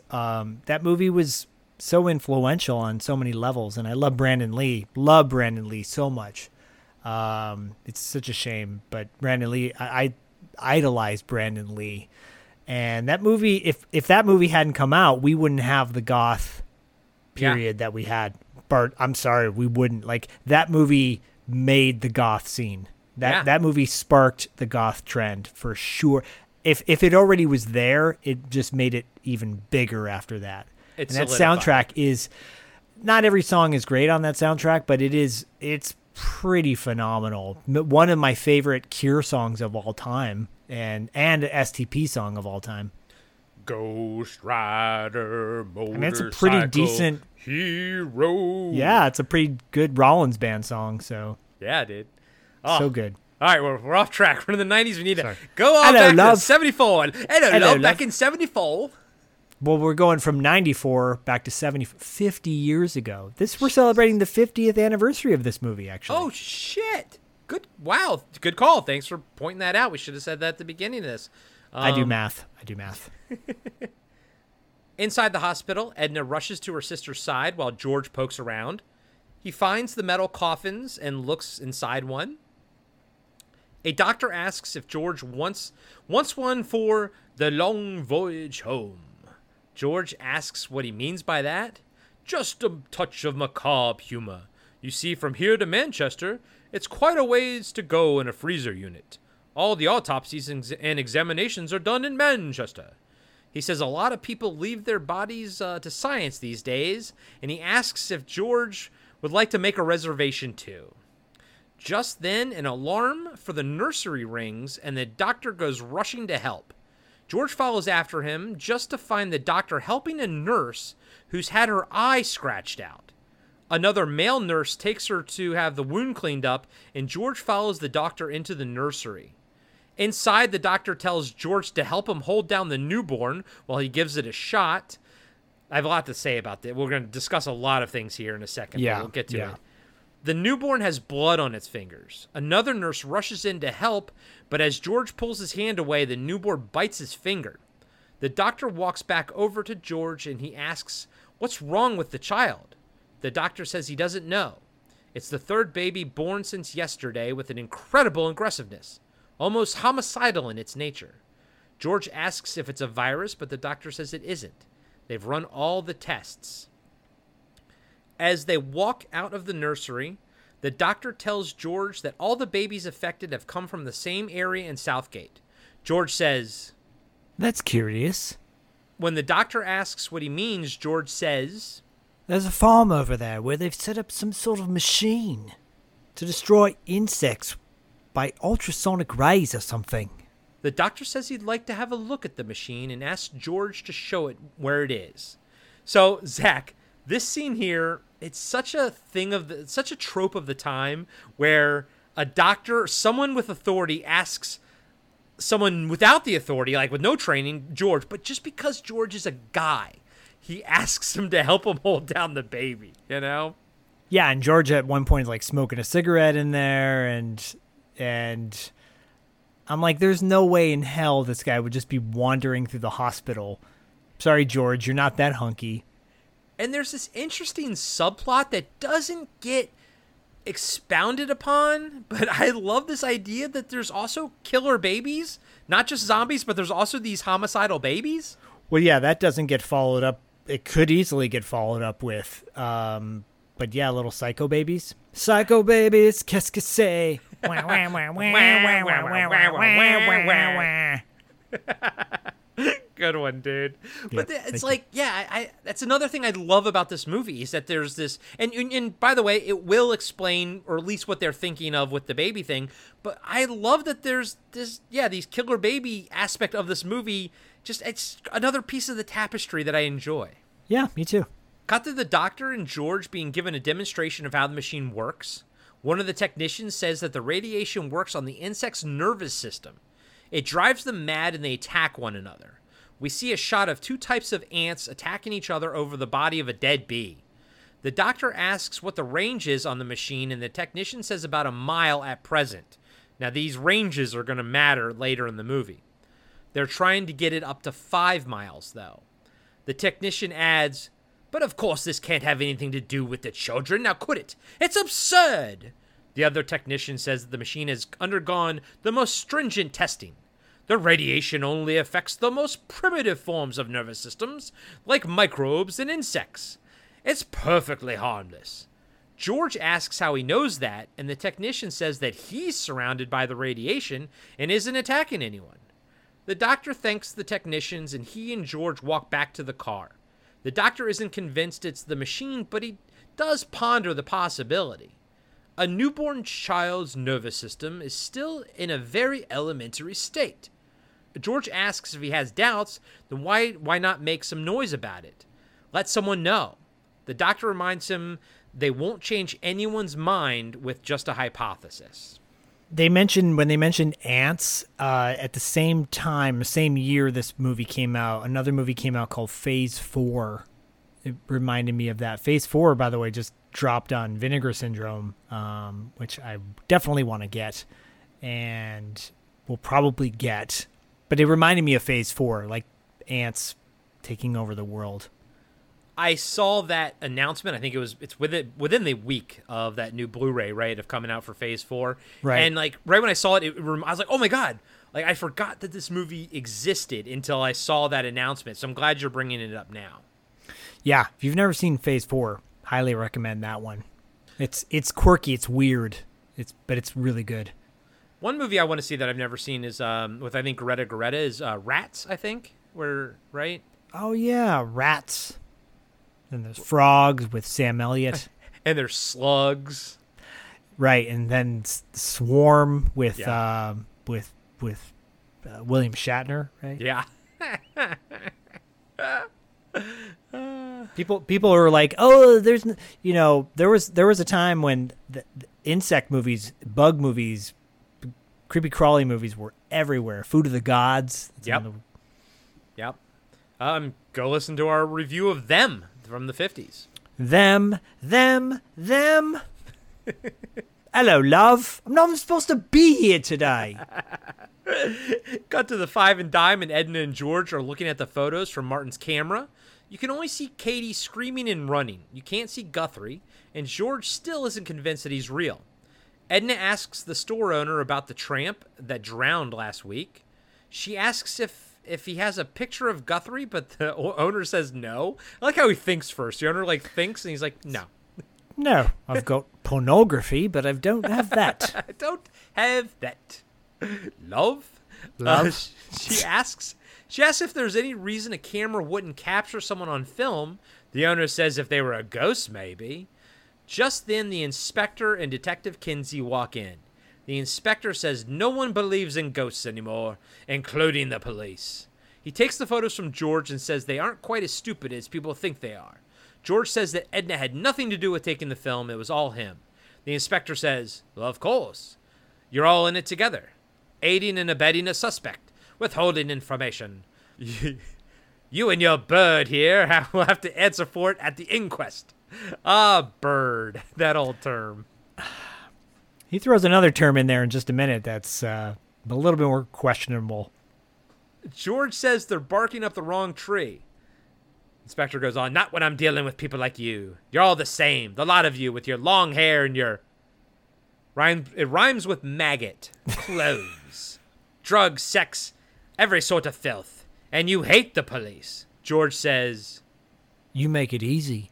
I was going to say, after the sergeant drops that line that you just definitely cannot say, I was like... I remember that being a bundle of twigs, that being one of the original origins of that word. But then I thought, how long has that word been used as a derogatory slang? And it goes back to the 14th or 15th century, actually. Holy shit. That word was used back then, originally used to describe old ladies. And then it later became something to be used on men or young boys. So it dates back a long time. And the British were using it quite extensively. That was a slang term way back when. So that and it was also answered my question. Yeah, and it was also a slang term for cigarettes, too. Or the shortened version of it. Yeah, and then the longer version is a bundle of twigs. Yeah. Which is so random. But, I mean, the word queer used to mean odd, which I guess makes sense. But I guess that word rhymes with maggots. It's been around for a really long time, and it's kind of meant the same thing for a really long time. It's just interesting. It was more of a curiosity than anything else. Okay, you went deep on that one. I went really deep because I'm let's just dig deep to the origin of this. So if Dustin is listening to this in hour 12 of this podcast, I do research too. Sometimes I can almost guarantee he's not listening to this. But playing with Diallo's new Dune popcorn bucket. Yeah, exactly. But I do like what George says, how he shoots that back, how you make it easy. This pisses the inspector off, and he tells them that he'll see them at the inquest and don't get any ideas about not being there. George throws up his arm and says, "Heil Hitler." The inspector shoots him a look and leaves with Detective Kinsey. And again, this movie is very strong, has a very strong anti-fascism message. Yeah, it's very political. As George and Edna are about to go to the hotel, the store owner says that if they want a picture of Guthrie, it's in the newspapers. He could have said that earlier. Right. It was taken as his... He had to think about it. He He did. He really did have to think about it. He said the picture was taken when his body was fished out of the water. Edna gasps and clutches George's arm when she sees it. It's him, the man I saw, the one that killed Martin. Now, she doesn't actually know. She's just taking her sister's word, that it's actually the same guy. Right. But whatever. George says that's absurd. He's dead. Look, love, use your head. He died last week and Martin was killed last night. She pleads with George that it is the man and his clothes were wet. He looked exactly like someone who drowned. George asks if he's certain this man is dead. The store owner says that he was there when they put Guthrie into the coffin and took him to the cemetery. George and Edna leave the shop and get in the car and speed off through town. They drive right past 3 cop cars. The inspector tells Craig to follow them in his car. He thinks they're up. I think they're up to something, laddie. Cut to real quick, but like I just again love like he's such a jerk to her. George is like, look, love, use your head. This man died a week ago, and this man died last night. You know, he's so condescending. Yeah, like what he really wants to say is, look, bitch. Yeah, pretty much. Cut to Edna asking George where they're going in such a hurry. He says, to the only place I can cure you of your fancy hallucinations. Those hallucinations aren't even supposed to be here today. Those hallucinations, and me aren't even supposed to be here today. I'm supposed to be smoking grass, love. They speed down the road with Craig in hot pursuit. George makes a right at a fork in the road, and when Craig gets there, he doesn't know which way they went. He drives in the wrong direction. Cut to George pulling up at the Southgate Cemetery. We saw them drive by right before they got to the farm earlier in the film. Edna asks what they're doing there. George says, if the man is dead, he must be here, right? If he is here, then I want you to knock it off about seeing a man in black and all that rot. Because, love, the dead don't walk around, except in very bad paperback novels. Edna says, if you say so. And they walk up the hill to the cemetery. So this cemetery is where legend has it. So I don't know how real the Robin Hood's myth is, but this cemetery is supposed to be where Friar Tuck, the real life Friar Tuck, is buried. So when and it's a beautiful looking cemetery. And when the filmmakers were trying to film there, they also have to contend with tourists, right, who were there because this is sort of common knowledge. And then the tourists complained about all the trash being left around by the crew, so they got sort of kicked out early, so they weren't able to actually shoot there as much as they wanted to. Oh, bummer. Well, I will say this is probably one of my favorite scenes in this movie, or moments in this movie, the build-up. Because we're almost at the hour mark, I think, of the film. Or maybe past the hour mark. But like it's going to only start getting darker and creepier from this moment on. Yeah. It's funny, we're only halfway through. Actually, it's this is a longer breakdown. We're only about halfway through it, but things move really fast at some point. Yeah. So George and Edna look around but can't find anyone. They see the groundskeeper's place and check inside, but no one's there either. It looks like the person that lives there left in a hurry because their meal is still sitting on the table uneaten. They hear a sound coming from the crypt below and decide to go investigate. When they go down into the crypt, they call out, but no one responds. George sees a handful of coffins and wants to check them for Guthrie. He lifts the lid of one and sees an old lady inside. Hello, darling. George checks another one, and it's a guy, but his name is Edward Keith. George finally finds the coffin of Guthrie Wilson, but when he opens it, it's empty. Dun, dun, dun. They are about to leave the crypt when they see fresh blood dripping down the back wall of the tombs. George climbs up a ladder and sees the body of the groundskeeper with his eyes clawed out. Creepy. Just then, the metal door to the crypt slams shut, trapping them inside. They run up the stairs to open it, but as they are banging and shouting, they look back to see Guthrie standing there at the bottom of the crypt. George tries to fight Guthrie, but is easily tossed to the side. The ghoul turns his sights to Edna, but George grabs like a metal stake type of thing. It's like a pole with a spike at the end, and impales Guthrie through the back. The zombie barely flinches. He just turns around and walks towards George, who then stabs him in the stomach and chest a few more times to the same effect, which is no effect. Yeah, right. Guthrie rips the stake out of George's hands and sends him to the ground. George gets to his feet and runs back to Edna. Then they both watch in horror as Guthrie resurrects the 2 other bodies in the crypt by taking the fresh blood from the groundskeeper and wiping it on their dead eyelids. This is cool, dude. What a different sort of thing. Yeah, there's myth building in this that could have totally been used in other zombie movies, but I love what they do in this. I love how they bring the dead back to life. I mean, this is almost very much akin to Zombie, with its like almost a voodoo spiritual aspect to it. Right, exactly.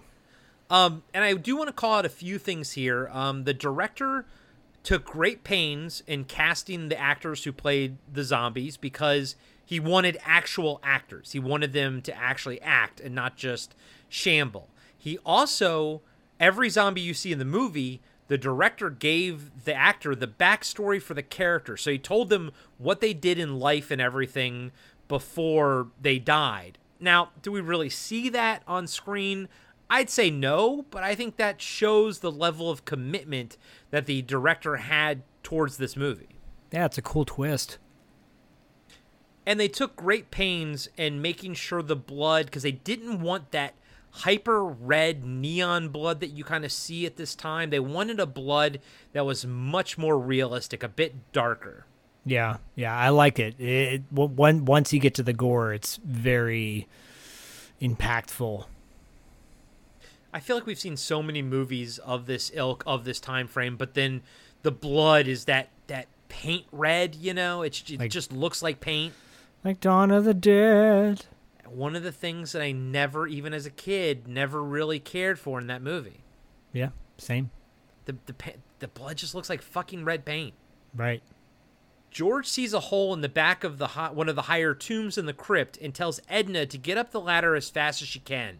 George grabs the metal stake off the ground and follows after her. George then takes the metal stake and tries to make the hole bigger so they can fit through it. As he does, Guthrie climbs up behind him and attacks, but George pushes him back off the ladder. Why didn't they kick the ladder over? Because, love, I'm not even supposed to be here today. Perfect. Fucking perfect. Now we see the other 2 bodies sit up in their coffins. They have red eyes like Guthrie. And this is awesome, dude. I don't know if you noticed this, but Guthrie stands up too, but it looks like they use some kind of platform to sort of do it, and it looks cool as hell. And watching the director talk about this, he specifically talked for like 5 minutes about this. They put a plank under the Guthrie actor and just raised him up because he goes, I didn't want to see them like pushing off with their arms or something. It's like he still wanted this weird supernatural element to it, and I think it's super effective. Yeah, I agree. I love it. Supernatural.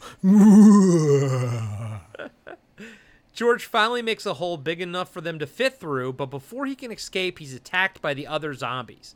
He tells Edna to get out as the zombies try to drag him back into the crypt. Once she gets through, she finds herself in another hole and tries to climb out. And another cool thing that the director said was he had his own personal irrational fear of like zombies and undead creatures like grabbing his legs when he's sleeping and like pulling him. So he kind of put that scene in this movie, and he was like, and he's like, this scene always kind of gets a big thrill out of people. They kind of scream when the zombies grab George's legs, and he's like, that's my fear, my irrational fear on screen, and now everyone else can feel it as well. That's creepy. And it's a great moment. It's super terrifying. Cut to Officer Craig arriving at the Southgate Cemetery. Oh, Officer Craig. Hi, Officer Craig, latte. He grabs his walkie-talkie and gets out of the car. Back at the cemetery, Edna is calling for help as she's stuck in the hole, and George is fighting for his life. So just to kind of explain, I think they were trying to dig another plot, but they kind of were too close to the crypt underneath, and they broke through. So she's like, she climbed through a hole in the crypt, in the tomb, but now she's stuck in a hole in the ground for like a coffin, I guess. Isn't that another Alice in Chains song? Down in the hole. I think so. Is that from the Dirt album? Yes, they got Man in a Box and Down in a Hole. And... yeah. And Here Comes the Rooster. Yeah.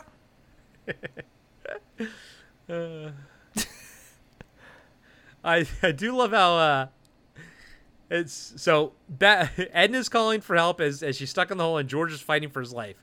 George jams the metal bar through one of the zombies' throat, but it doesn't stop him. Guthrie, on the other hand, is smarter than that, and he decides to leave the crypt through the door. Cut to Craig walking around the cemetery, telling the inspector over the radio that he found their car and they are in the cemetery. Cut to George still fighting for his life in the crypt. The two zombies almost pull him out of the tomb, but he catches onto the ledge, and now the ladder falls to the ground. George barely pulls himself up to the tomb and his salvation as the zombies grab at his feet. That's the one time I'm always like, oh my God, because that one zombie's got a good hold on his foot. It's creepy. At the same time, Officer Craig pulls Edna up out of the hole, but he drops his radio on the ground while doing so.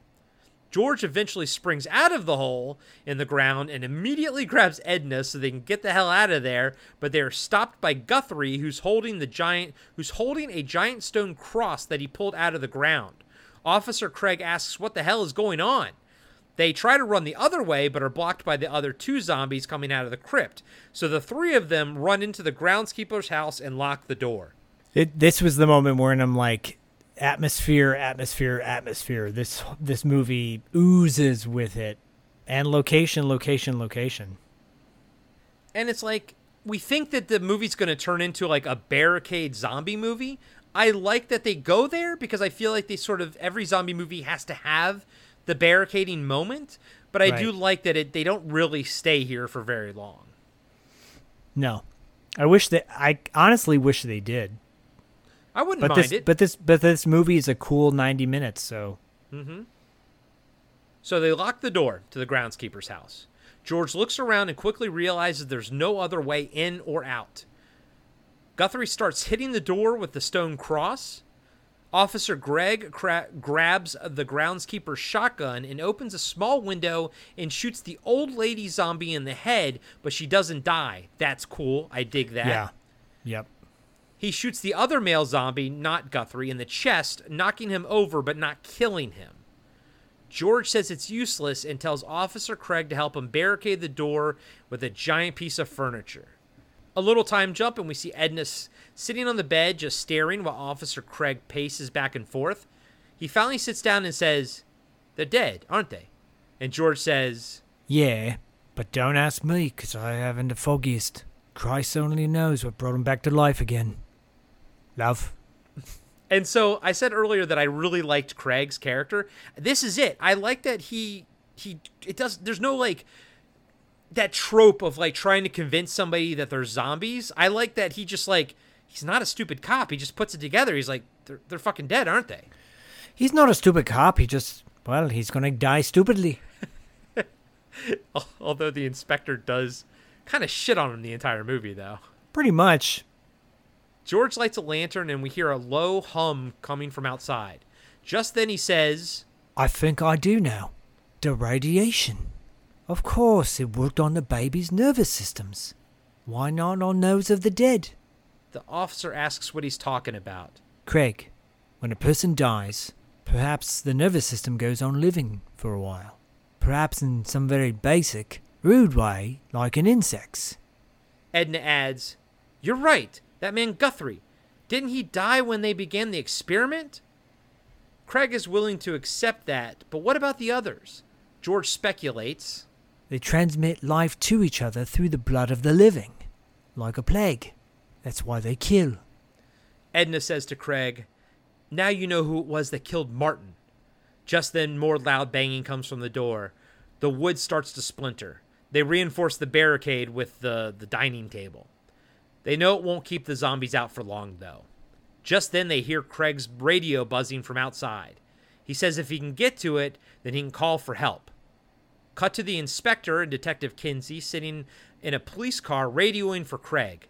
They think that lazy bastard is slacking off again.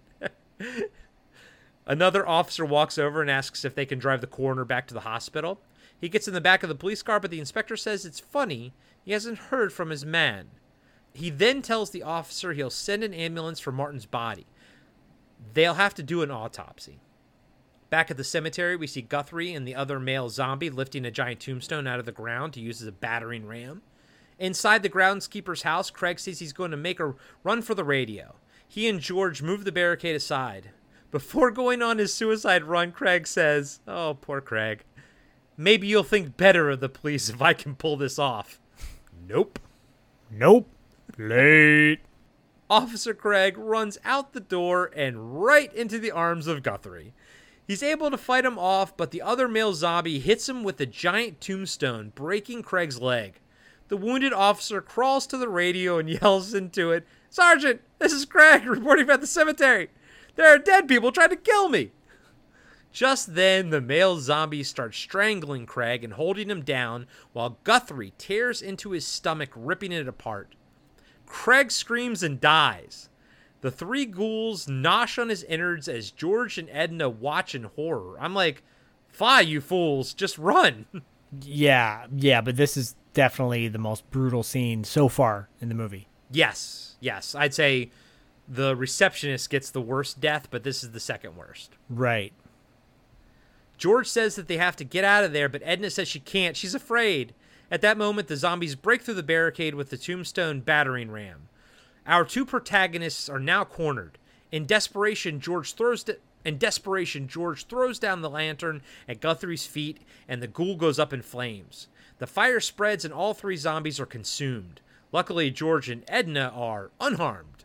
They run out of the cemetery and back to their cars. As they do, they look back at Craig's dead body, thinking no better of the police than they did before. So, Zach, this whole section of the movie you said is one of your favorite parts of the film. Elaborate, please. Yeah, no, it's so moody, and it's the biggest homage to like Night of the Living Dead.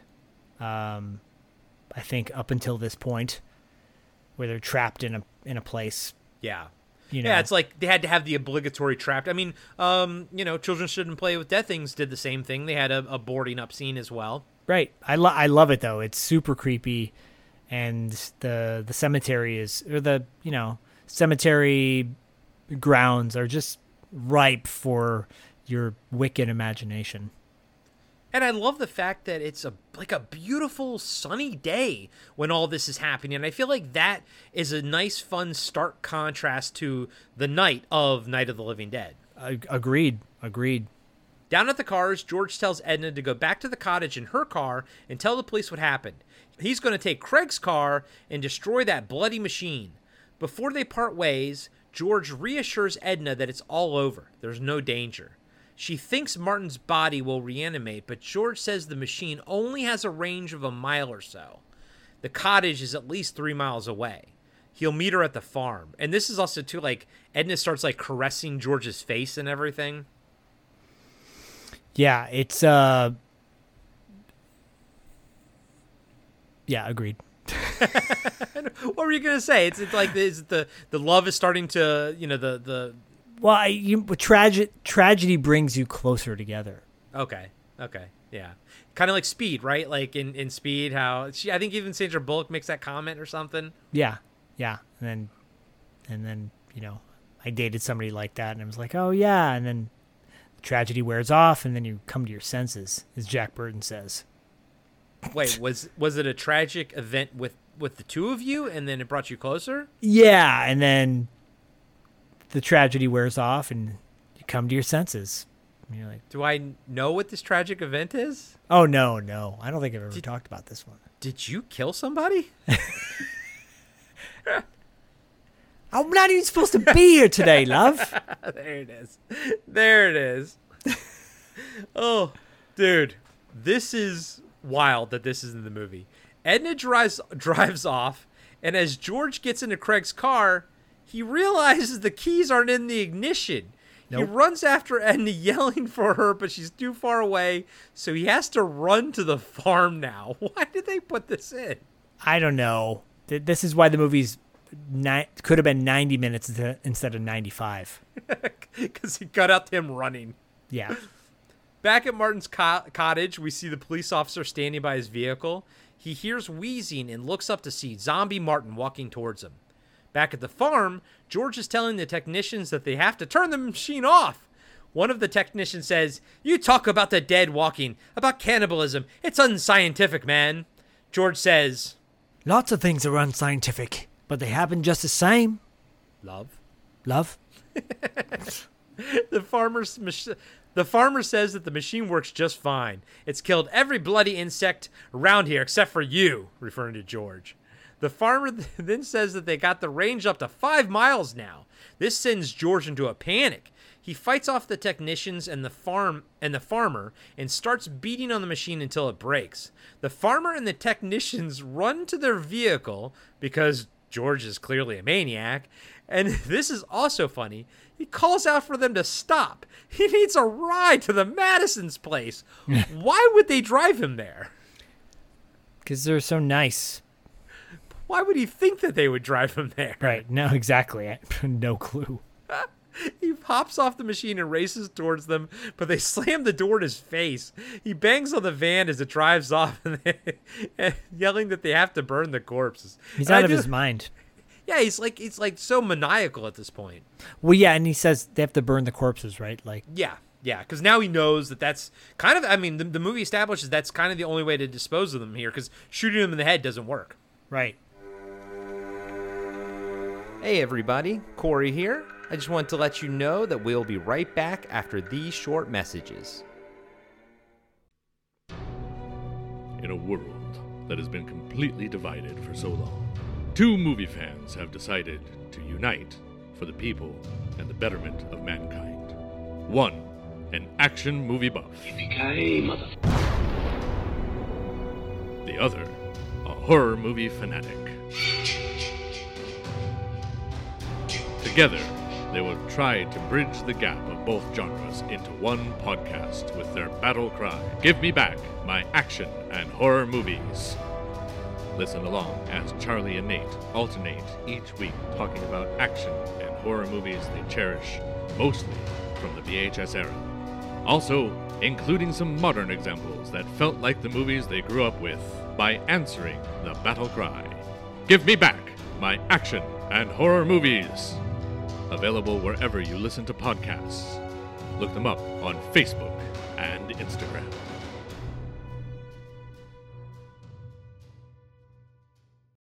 And now, back to the show.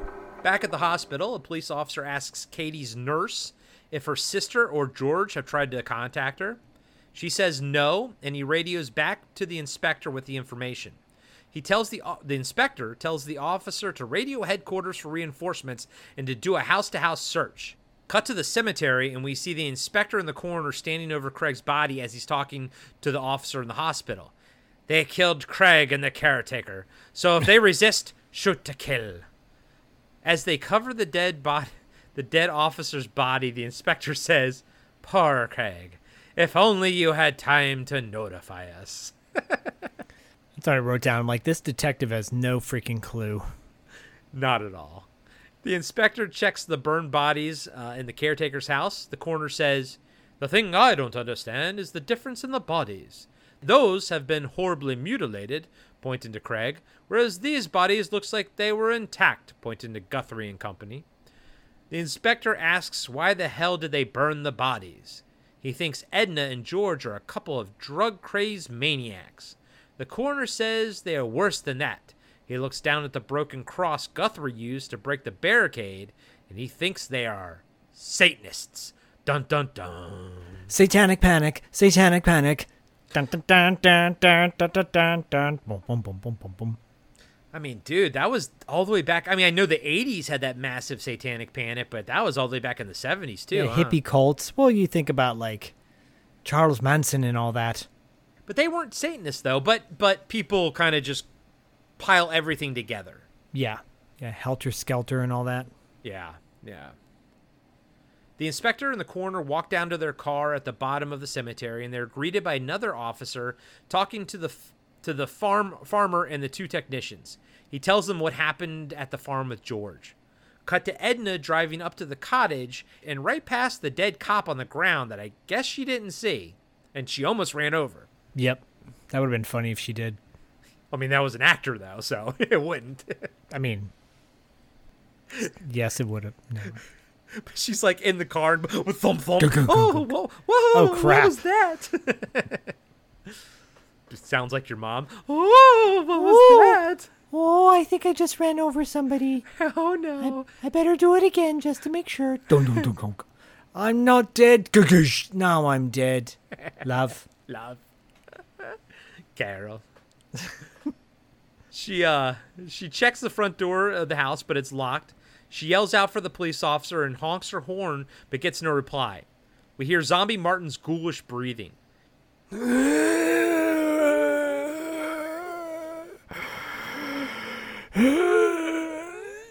Edna finally looks over at the police jeep and sees the officer's severed hand still hanging onto the door. She backs away slowly into the fog, but the camera pulls back and we see Zombie Martin standing behind her. He attacks Edna, ripping her sleeve and tearing the flesh in her left forearm. She breaks free and runs to the car. She tries to speed away, but hits the police jeep because she's a hysterical woman. That's my commentary. Wow. That's what the movie's portraying. Oh, listen. Backtrack. Love. This gives Martin a chance to attack the car, but she shakes him off and runs over the body before driving off into the night. That's a bump in the night. There you go. As Edna drives through the thick fog, she comes to a stop on the side of the road. She looks around and then gets out of the car. She gets startled because she thinks she sees Zombie Martin coming out of the dark, but it's really just George running towards her. George runs up to the almost catatonic Edna and sees the wound on her arm. She says, "Martin tried to kill me." Not Chris Martin, if anybody's wondering, from Coldplay. Nobody was wondering that. Oh. Cut to George driving to a gas station where a woman and her daughter with Down syndrome are working. Poor Morin. What'd you say? That little girl's name is Morin. Poor Morin. Poor Morin. She's trying to help. I know. No whiskey, though. He helps Edna out of the car and into the arms of the woman. George tells her to call an ambulance as he grabs a can of gasoline and puts it in the car. I haven't time to explain. I'll be back in a few minutes. He goes to burn Martin's body. As George speeds off, the woman helps Edna into a chair while her daughter grabs her something to drink. Water, not whiskey. She may not have any money. Yeah, cheap piece of crap. We see Edna starting to freak out as the daughter hands her a glass of water. The crazed woman thinks it's Zombie Martin and smashes it out of the daughter's hands. Cut back to George pulling up in front of the cottage. He slowly walks up to Martin's body to burn it with the can of gasoline, but just then someone yells, "Grab him!" And Kinsey, who we thought was Martin, jumps up. He and multiple other officers grab George while the inspector turns on his headlights and walks over. "Sorry to spoil your fun, old boy, but we sent Martin's body back to the hospital for an autopsy. As for poor old Benson, I'd like to..." George cuts him off and tells him to put out an alarm at once. If Martin arrives at the hospital, they'll be right back to where they started. There are 3 bodies in there, and he can bring them all back to life. The inspector scoffs and says, "Bring the dead back to life? What kind of idiots do you think we are?" George starts yelling it's the truth, and they have to burn the bodies, but the inspector tells his men to take the lunatic away. Burn the bodies, love. I'm not even supposed to be here today. Love. Burn the body. You moved the tombstones, but you didn't move the bodies. What's that from? Poltergeist. Oh, yeah. When's the last time you watched that?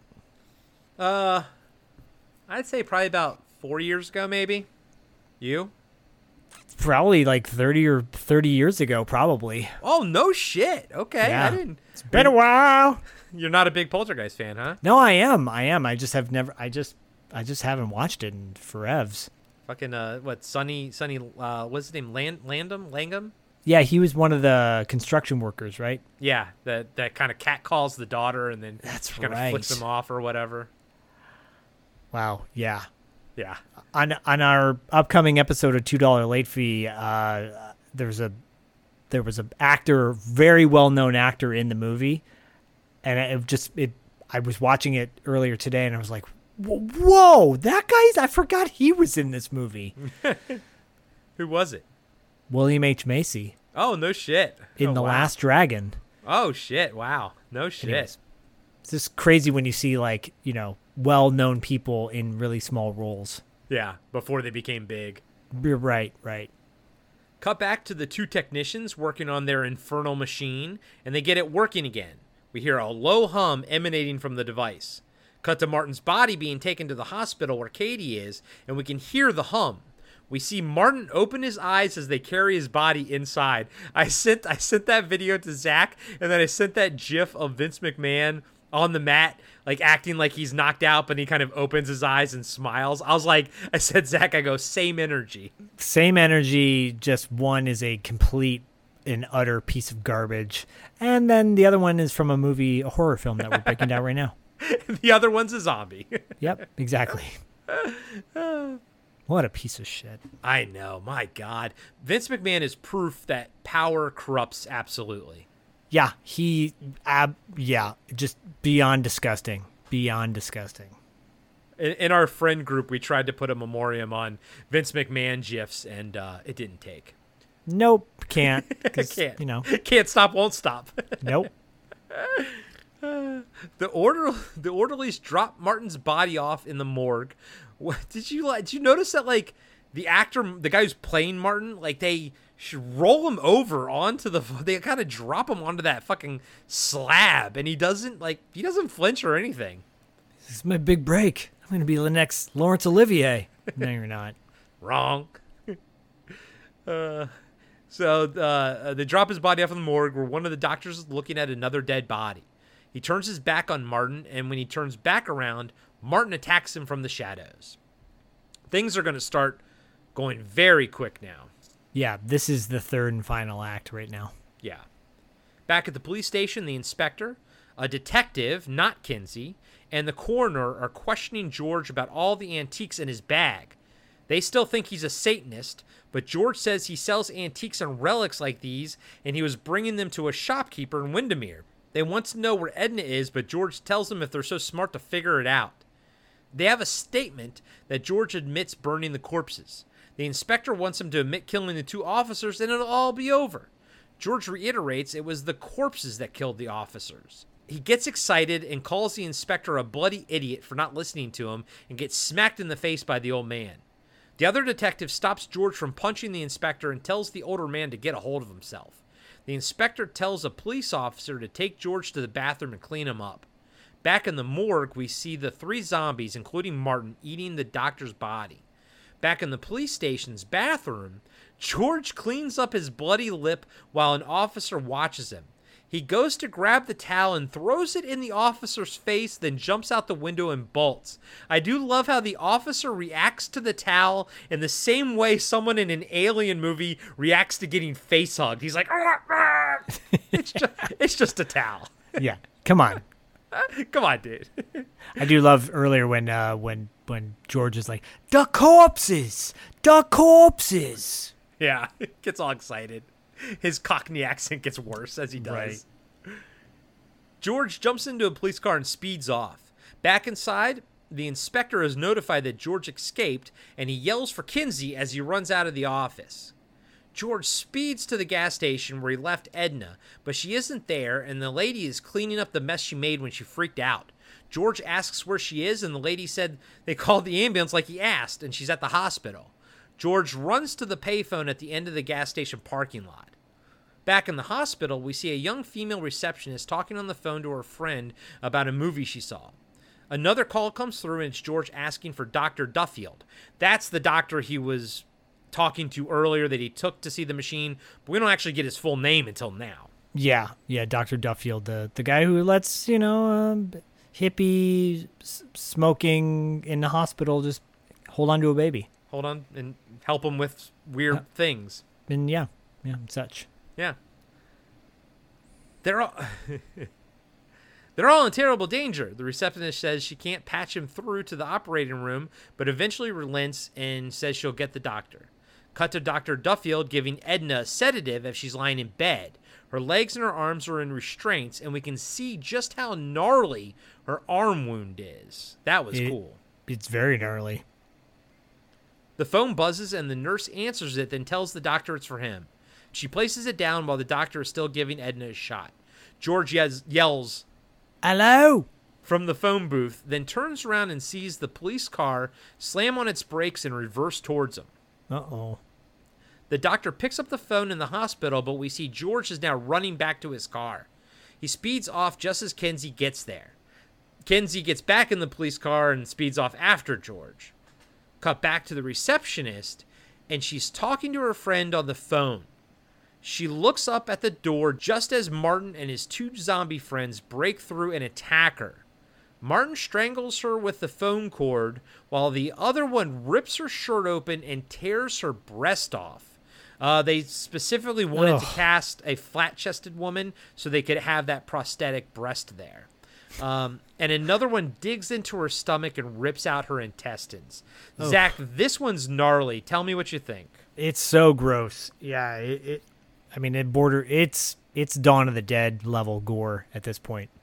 And I get a little shades of Fulci with its cruelty to females by having this lady's breast getting ripped out. And it's almost like, I know it's supposed to be the other zombies ripping out her intestines, but it looks like he's like going for her like uterus or something. I almost had this feeling like it's ripping apart her female anatomy, essentially.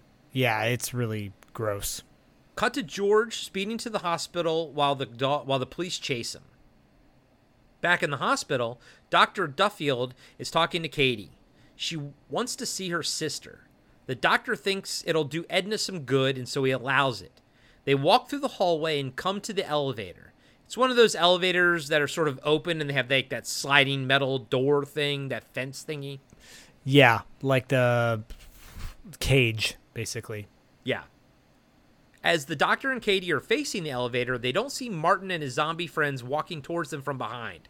As the elevator door opens, the doctor is attacked. Katie jumps inside and closes the gate. She gasps and says, "Martin! Martin!" Did you ever watch Martin back in the day? I never I never really watched it. I know that John Grise was on it, though, the guy who plays Uncle Rico in Napoleon Dynamite. Well, did he have like a he's like a regular role, I think. Interesting. Yeah. I watched it sometimes. I can't remember like if it might have been, maybe it was on like right after In Living Color or something. Like I feel like I know the theme song better than I know the actual show, which is anytime I see Martin, I think Martin. It wasn't my thing. What was I watching in the early 90s? I know. I was watching cop shows on CBS, like The Hat Squad. Hat Squad and Max Monroe, Loose Cannon. Go check out TV Obscura for more of that stuff. The doctor grabs an axe from the wall and tries to fight off the undead. As he does, Martin grabs Katie through the elevator gate, and the doctor must retreat up the stairs. One of the zombies pursues him as he hits it in the chest with an axe in its hairy chest. Yeah, this is the guy where I'm like, oh, his pubes are braided. Yeah, he's very hairy. He's very hairy, love.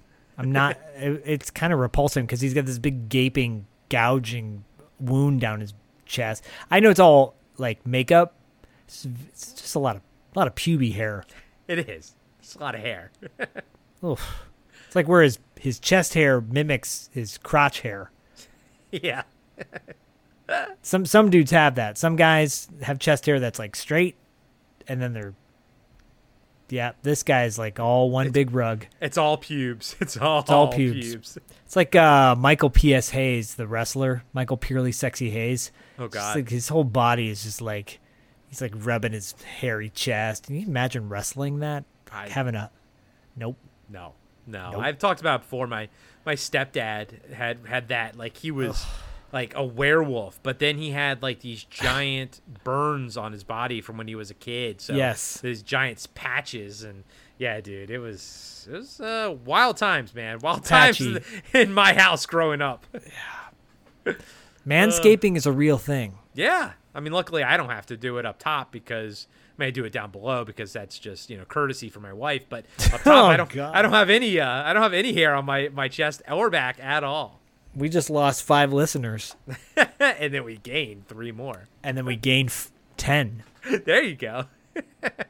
Woof, are you guys talking about bears? No. Meow. Otters? Are you an otter? No. So that hairy zombie, and then I like how the chest, like the axe takes like a chunk out of his chest too. Yeah, this is gross. I mean, this third act of gore it's really gross, but in a good way. Yeah. The doctor swings again, and the zombie grabs the axe and then hits the doctor in the head with it, killing him. I that was cool. Cracks his skull. Yep. Yeah. I like how it wasn't like something like an even thing, like it just made a giant crack in his head, basically. I felt like it was even realistic. Flow. Thoughts arrive like butterflies.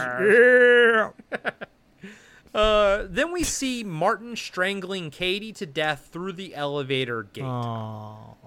Our big rips to the heavy hangers.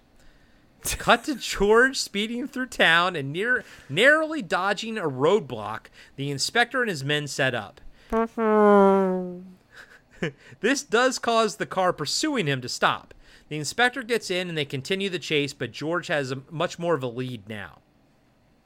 Back in the hospital, we see Katie opening the door to Edna's room and walking in. Edna tells Katie, "Don't worry about me. I'm much better now."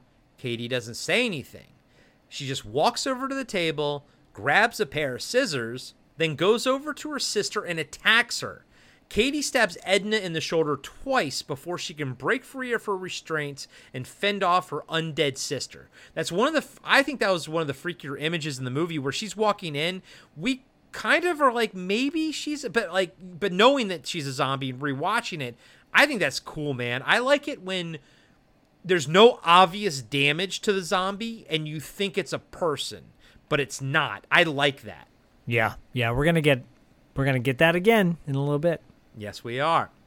An orderly in another room hears the screaming and wants to check, but another orderly says it's just that crazy lady and the doctor will take care of it. Back in the room, Edna forces Katie off of her and frees herself from the restraints. She goes to run out the door, but Martin and the other zombies block her exit. We see George pull up to the hospital and run inside where he finds the mangled body of the receptionist at the front desk. He yells for Edna. She yells back at him from her room where she's cornered by the horde. George runs down the hall and sees the zombie that killed Dr. Duffield sitting on the stairs eating his flesh. At the same time, Martin and the zombies rip Edna's gown open as they attack. Accidental nudity. Accidental nudity. George grabs the doctor's discarded axe and wraps it in a towel and pours flammable liquid on it to make a torch. Great. He lights it and burns the zombie on the stairs. And real quick, Zach, I like how they do the burns because they clearly just put fire in front of the like between the actor and the camera, and then maybe some fires behind it, and the actor kind of slumps down.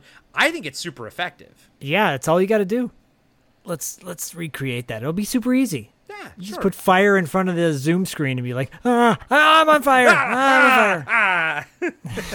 Or just simply just go, just fade away. George then runs to Edna's room to find her lying on the ground, and Martin, Katie, and the other guy are about to tear into her. They stand up when they see George and walk towards him. He lights them on fire, and the whole room starts to burn. George grabs Edna and carries her out of the burning room. Light-hearted music kicks in as he holds her in his arms. George then looks into Edna's eyes and sees that they are red. She's a zombie. Or better yet, she's a zombie. Love. Zombie. Love. She starts to attack him, and he's forced to throw her into the burning room and watch her die. This is so awesome. Yeah, it's cool. And he's like, I never really loved her anyways. Okay. So, Zach's joking right there, but I gotta say that I do like this, where he actually, you you could see the sadness in his eyes, because I feel like, and the director mentions this multiple times, he wanted this to be sort of a love story where they could never make it happen. Like it was always destined to sort of be against them, sort of. Yeah, no, I am joking. It is a sad moment because he like started finally connecting with her, and then she's dead. And then off to hell she goes. Off to hell she goes, and he's like, and then he whispers, "I wasn't even supposed to be here today, love. I wasn't even supposed to be here today, love." Oh, and then it gets even more tragic. This sucks. Just then, a gunshot rings out, and George is spun around with a bullet to the shoulder. He's shot 3 more times, center mass, and falls to his knees. And this is what gets me. He kind of like, he looks up in pain with his mouth open as the inspector is holding the gun. The cop then plugs George right between the eyes, and he falls over dead. And I feel like this is kind of like akin to Ben's fate at the end of the original Night of the Living Dead, because the remake, when Ben gets shot, he's already a zombie. He's already a zombie. Yeah, but this is like their take on the original. Yeah, I'm not a huge fan. I'm not a fan of dark endings like this, but it has to be because it sets up the final scene. The comeuppance. Yep. But I don't like movies. I don't like endings like this. I just wish the hero would survive. Right. You don't like it when the protagonist doesn't live at the end. Nope. I just don't. Does this ending or this moment here, does this detract from the film at all for you? No. It's just more like, oh man, okay, fine, I get it. And it's also, George is so fucking cool. You don't want to. Yeah. He's gunned down in the prime of his life, love. That's why I love so many of. That's why I love so many of Carpenter's movies, because it's like you don't see the guy. Well, that was the one thing about They Live that probably I lost a point or a half a point for me when I was rating it, was having Roddy Piper look like he's dying at the end. Yeah. Like, no, don't kill off the cool guy. They killed off the cool guy. And, what lowers half a point for me, love. I wasn't even supposed to be here today. Well, you were. Well, you were, she. The inspector and his men walk over to George's body, and the old man says, "Ha-cha-cha-cha, I wish the dead could come back to life, you bastard, because then I could kill you again." I mean, it's kind of a cool line. Yeah. And plays into the ending, the true ending. I'm still a dick. Yep. You cop killer. The next morning, we see a huge group of people standing outside the hospital, onlookers and news reporters. The inspector and Kinsey walk out and get into the back of a police car, and they drive off.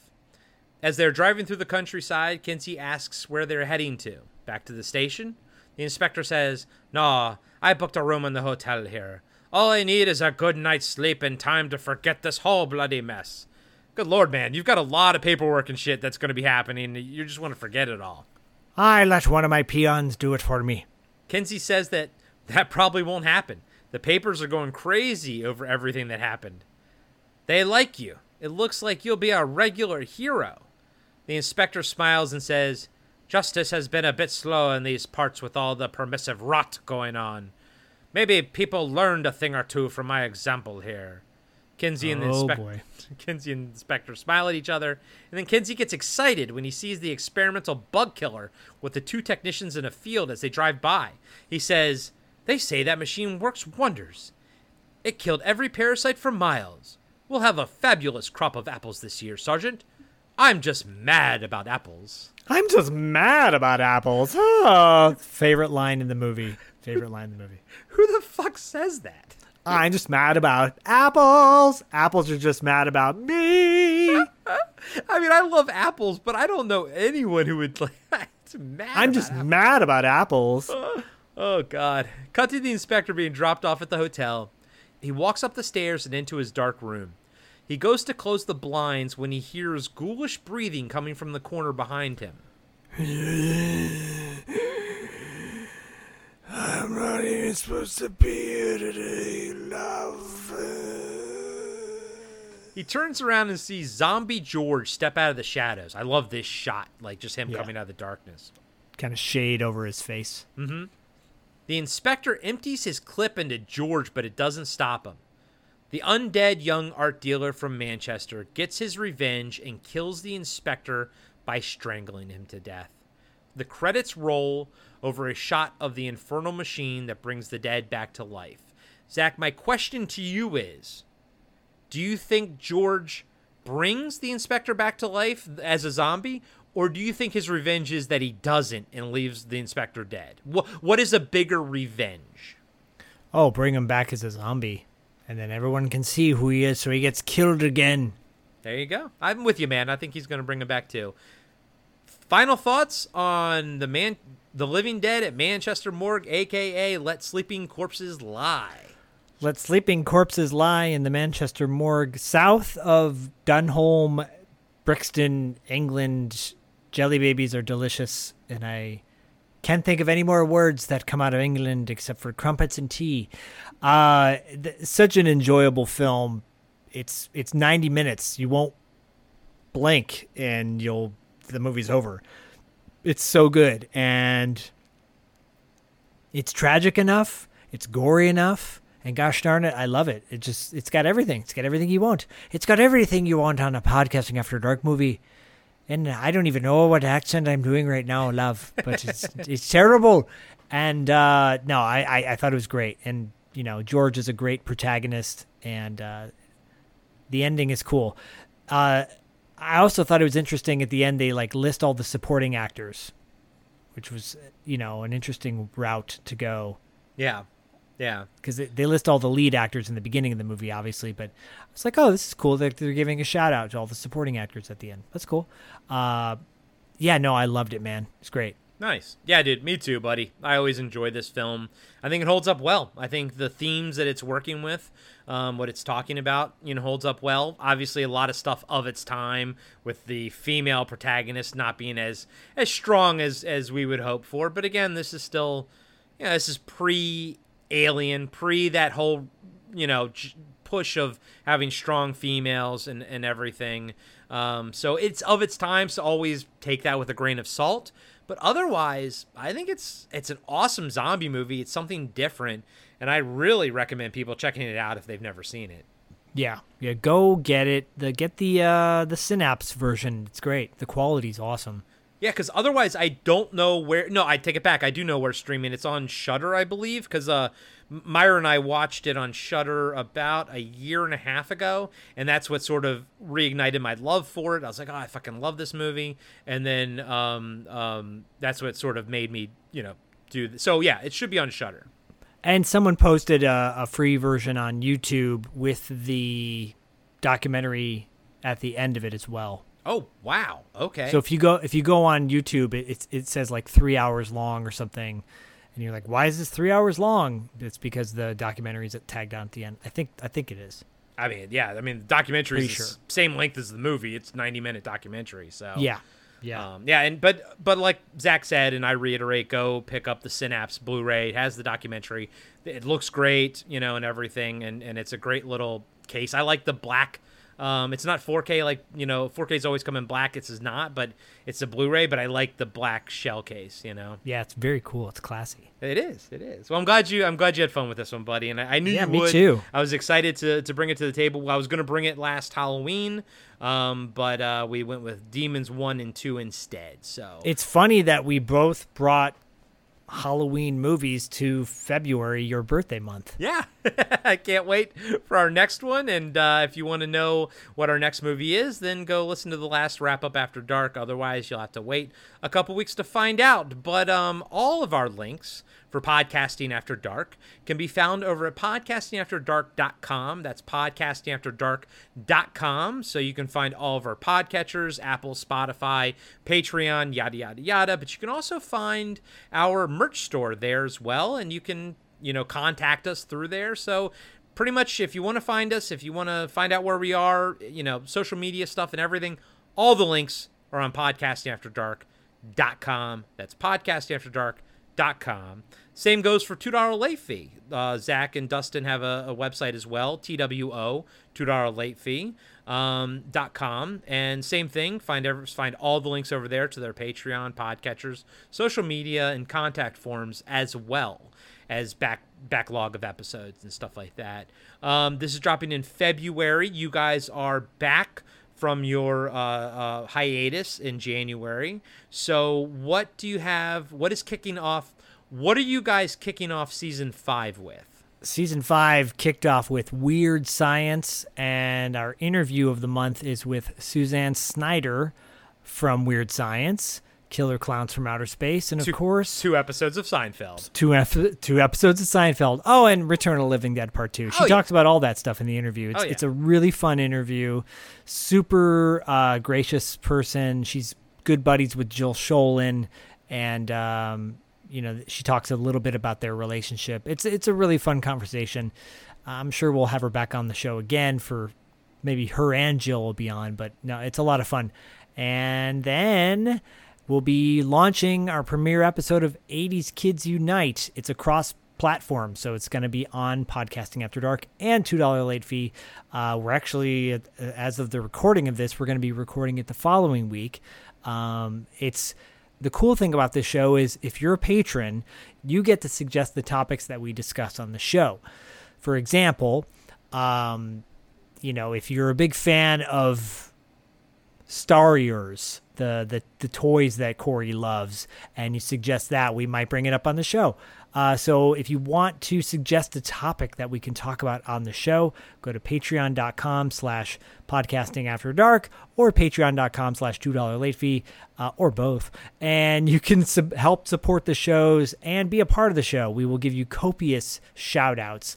We're really excited. It's going to be Corey and me and Dustin, and it'll be Diallo as well and Paul London. So those two might not always be on every episode. It kind of depends on their schedules, but we will be doing a monthly show, and there's lots more to come. So stay tuned. Yeah. 80s Kids Unite, buddy. I'm very excited for that.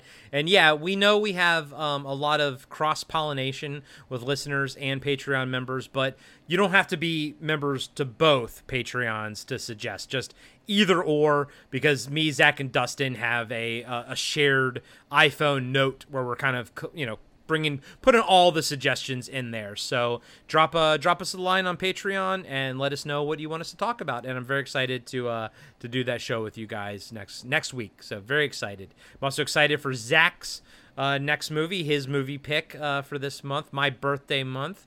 And it's a movie that he's been talking about pretty much since the beginning of Podcasting After Dark. So I'm excited to actually see it for the first time, because I waited. Even though my buddy Bert sent me a copy of this film, I still haven't watched it yet because I wanted to wait be fresh for the viewing, for the review. Yeah, and if you listen to our 80s Kids Unite Comic-Con panel episode, I might have brought it up in that episode. Oh, that's right, you did. Go back and check that one out, guys.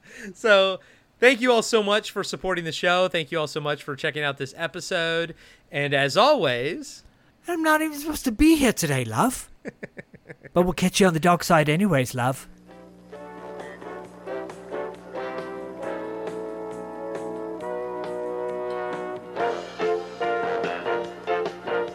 Be sure to subscribe to Podcasting After Dark and give us a 5-star rating on iTunes. Support Podcasting After Dark on Patreon. Follow us on Instagram and Facebook at Podcasting After Dark. And visit us next time for another installment of Podcasting After Dark with Corey Stevenson and Zach Schaefer.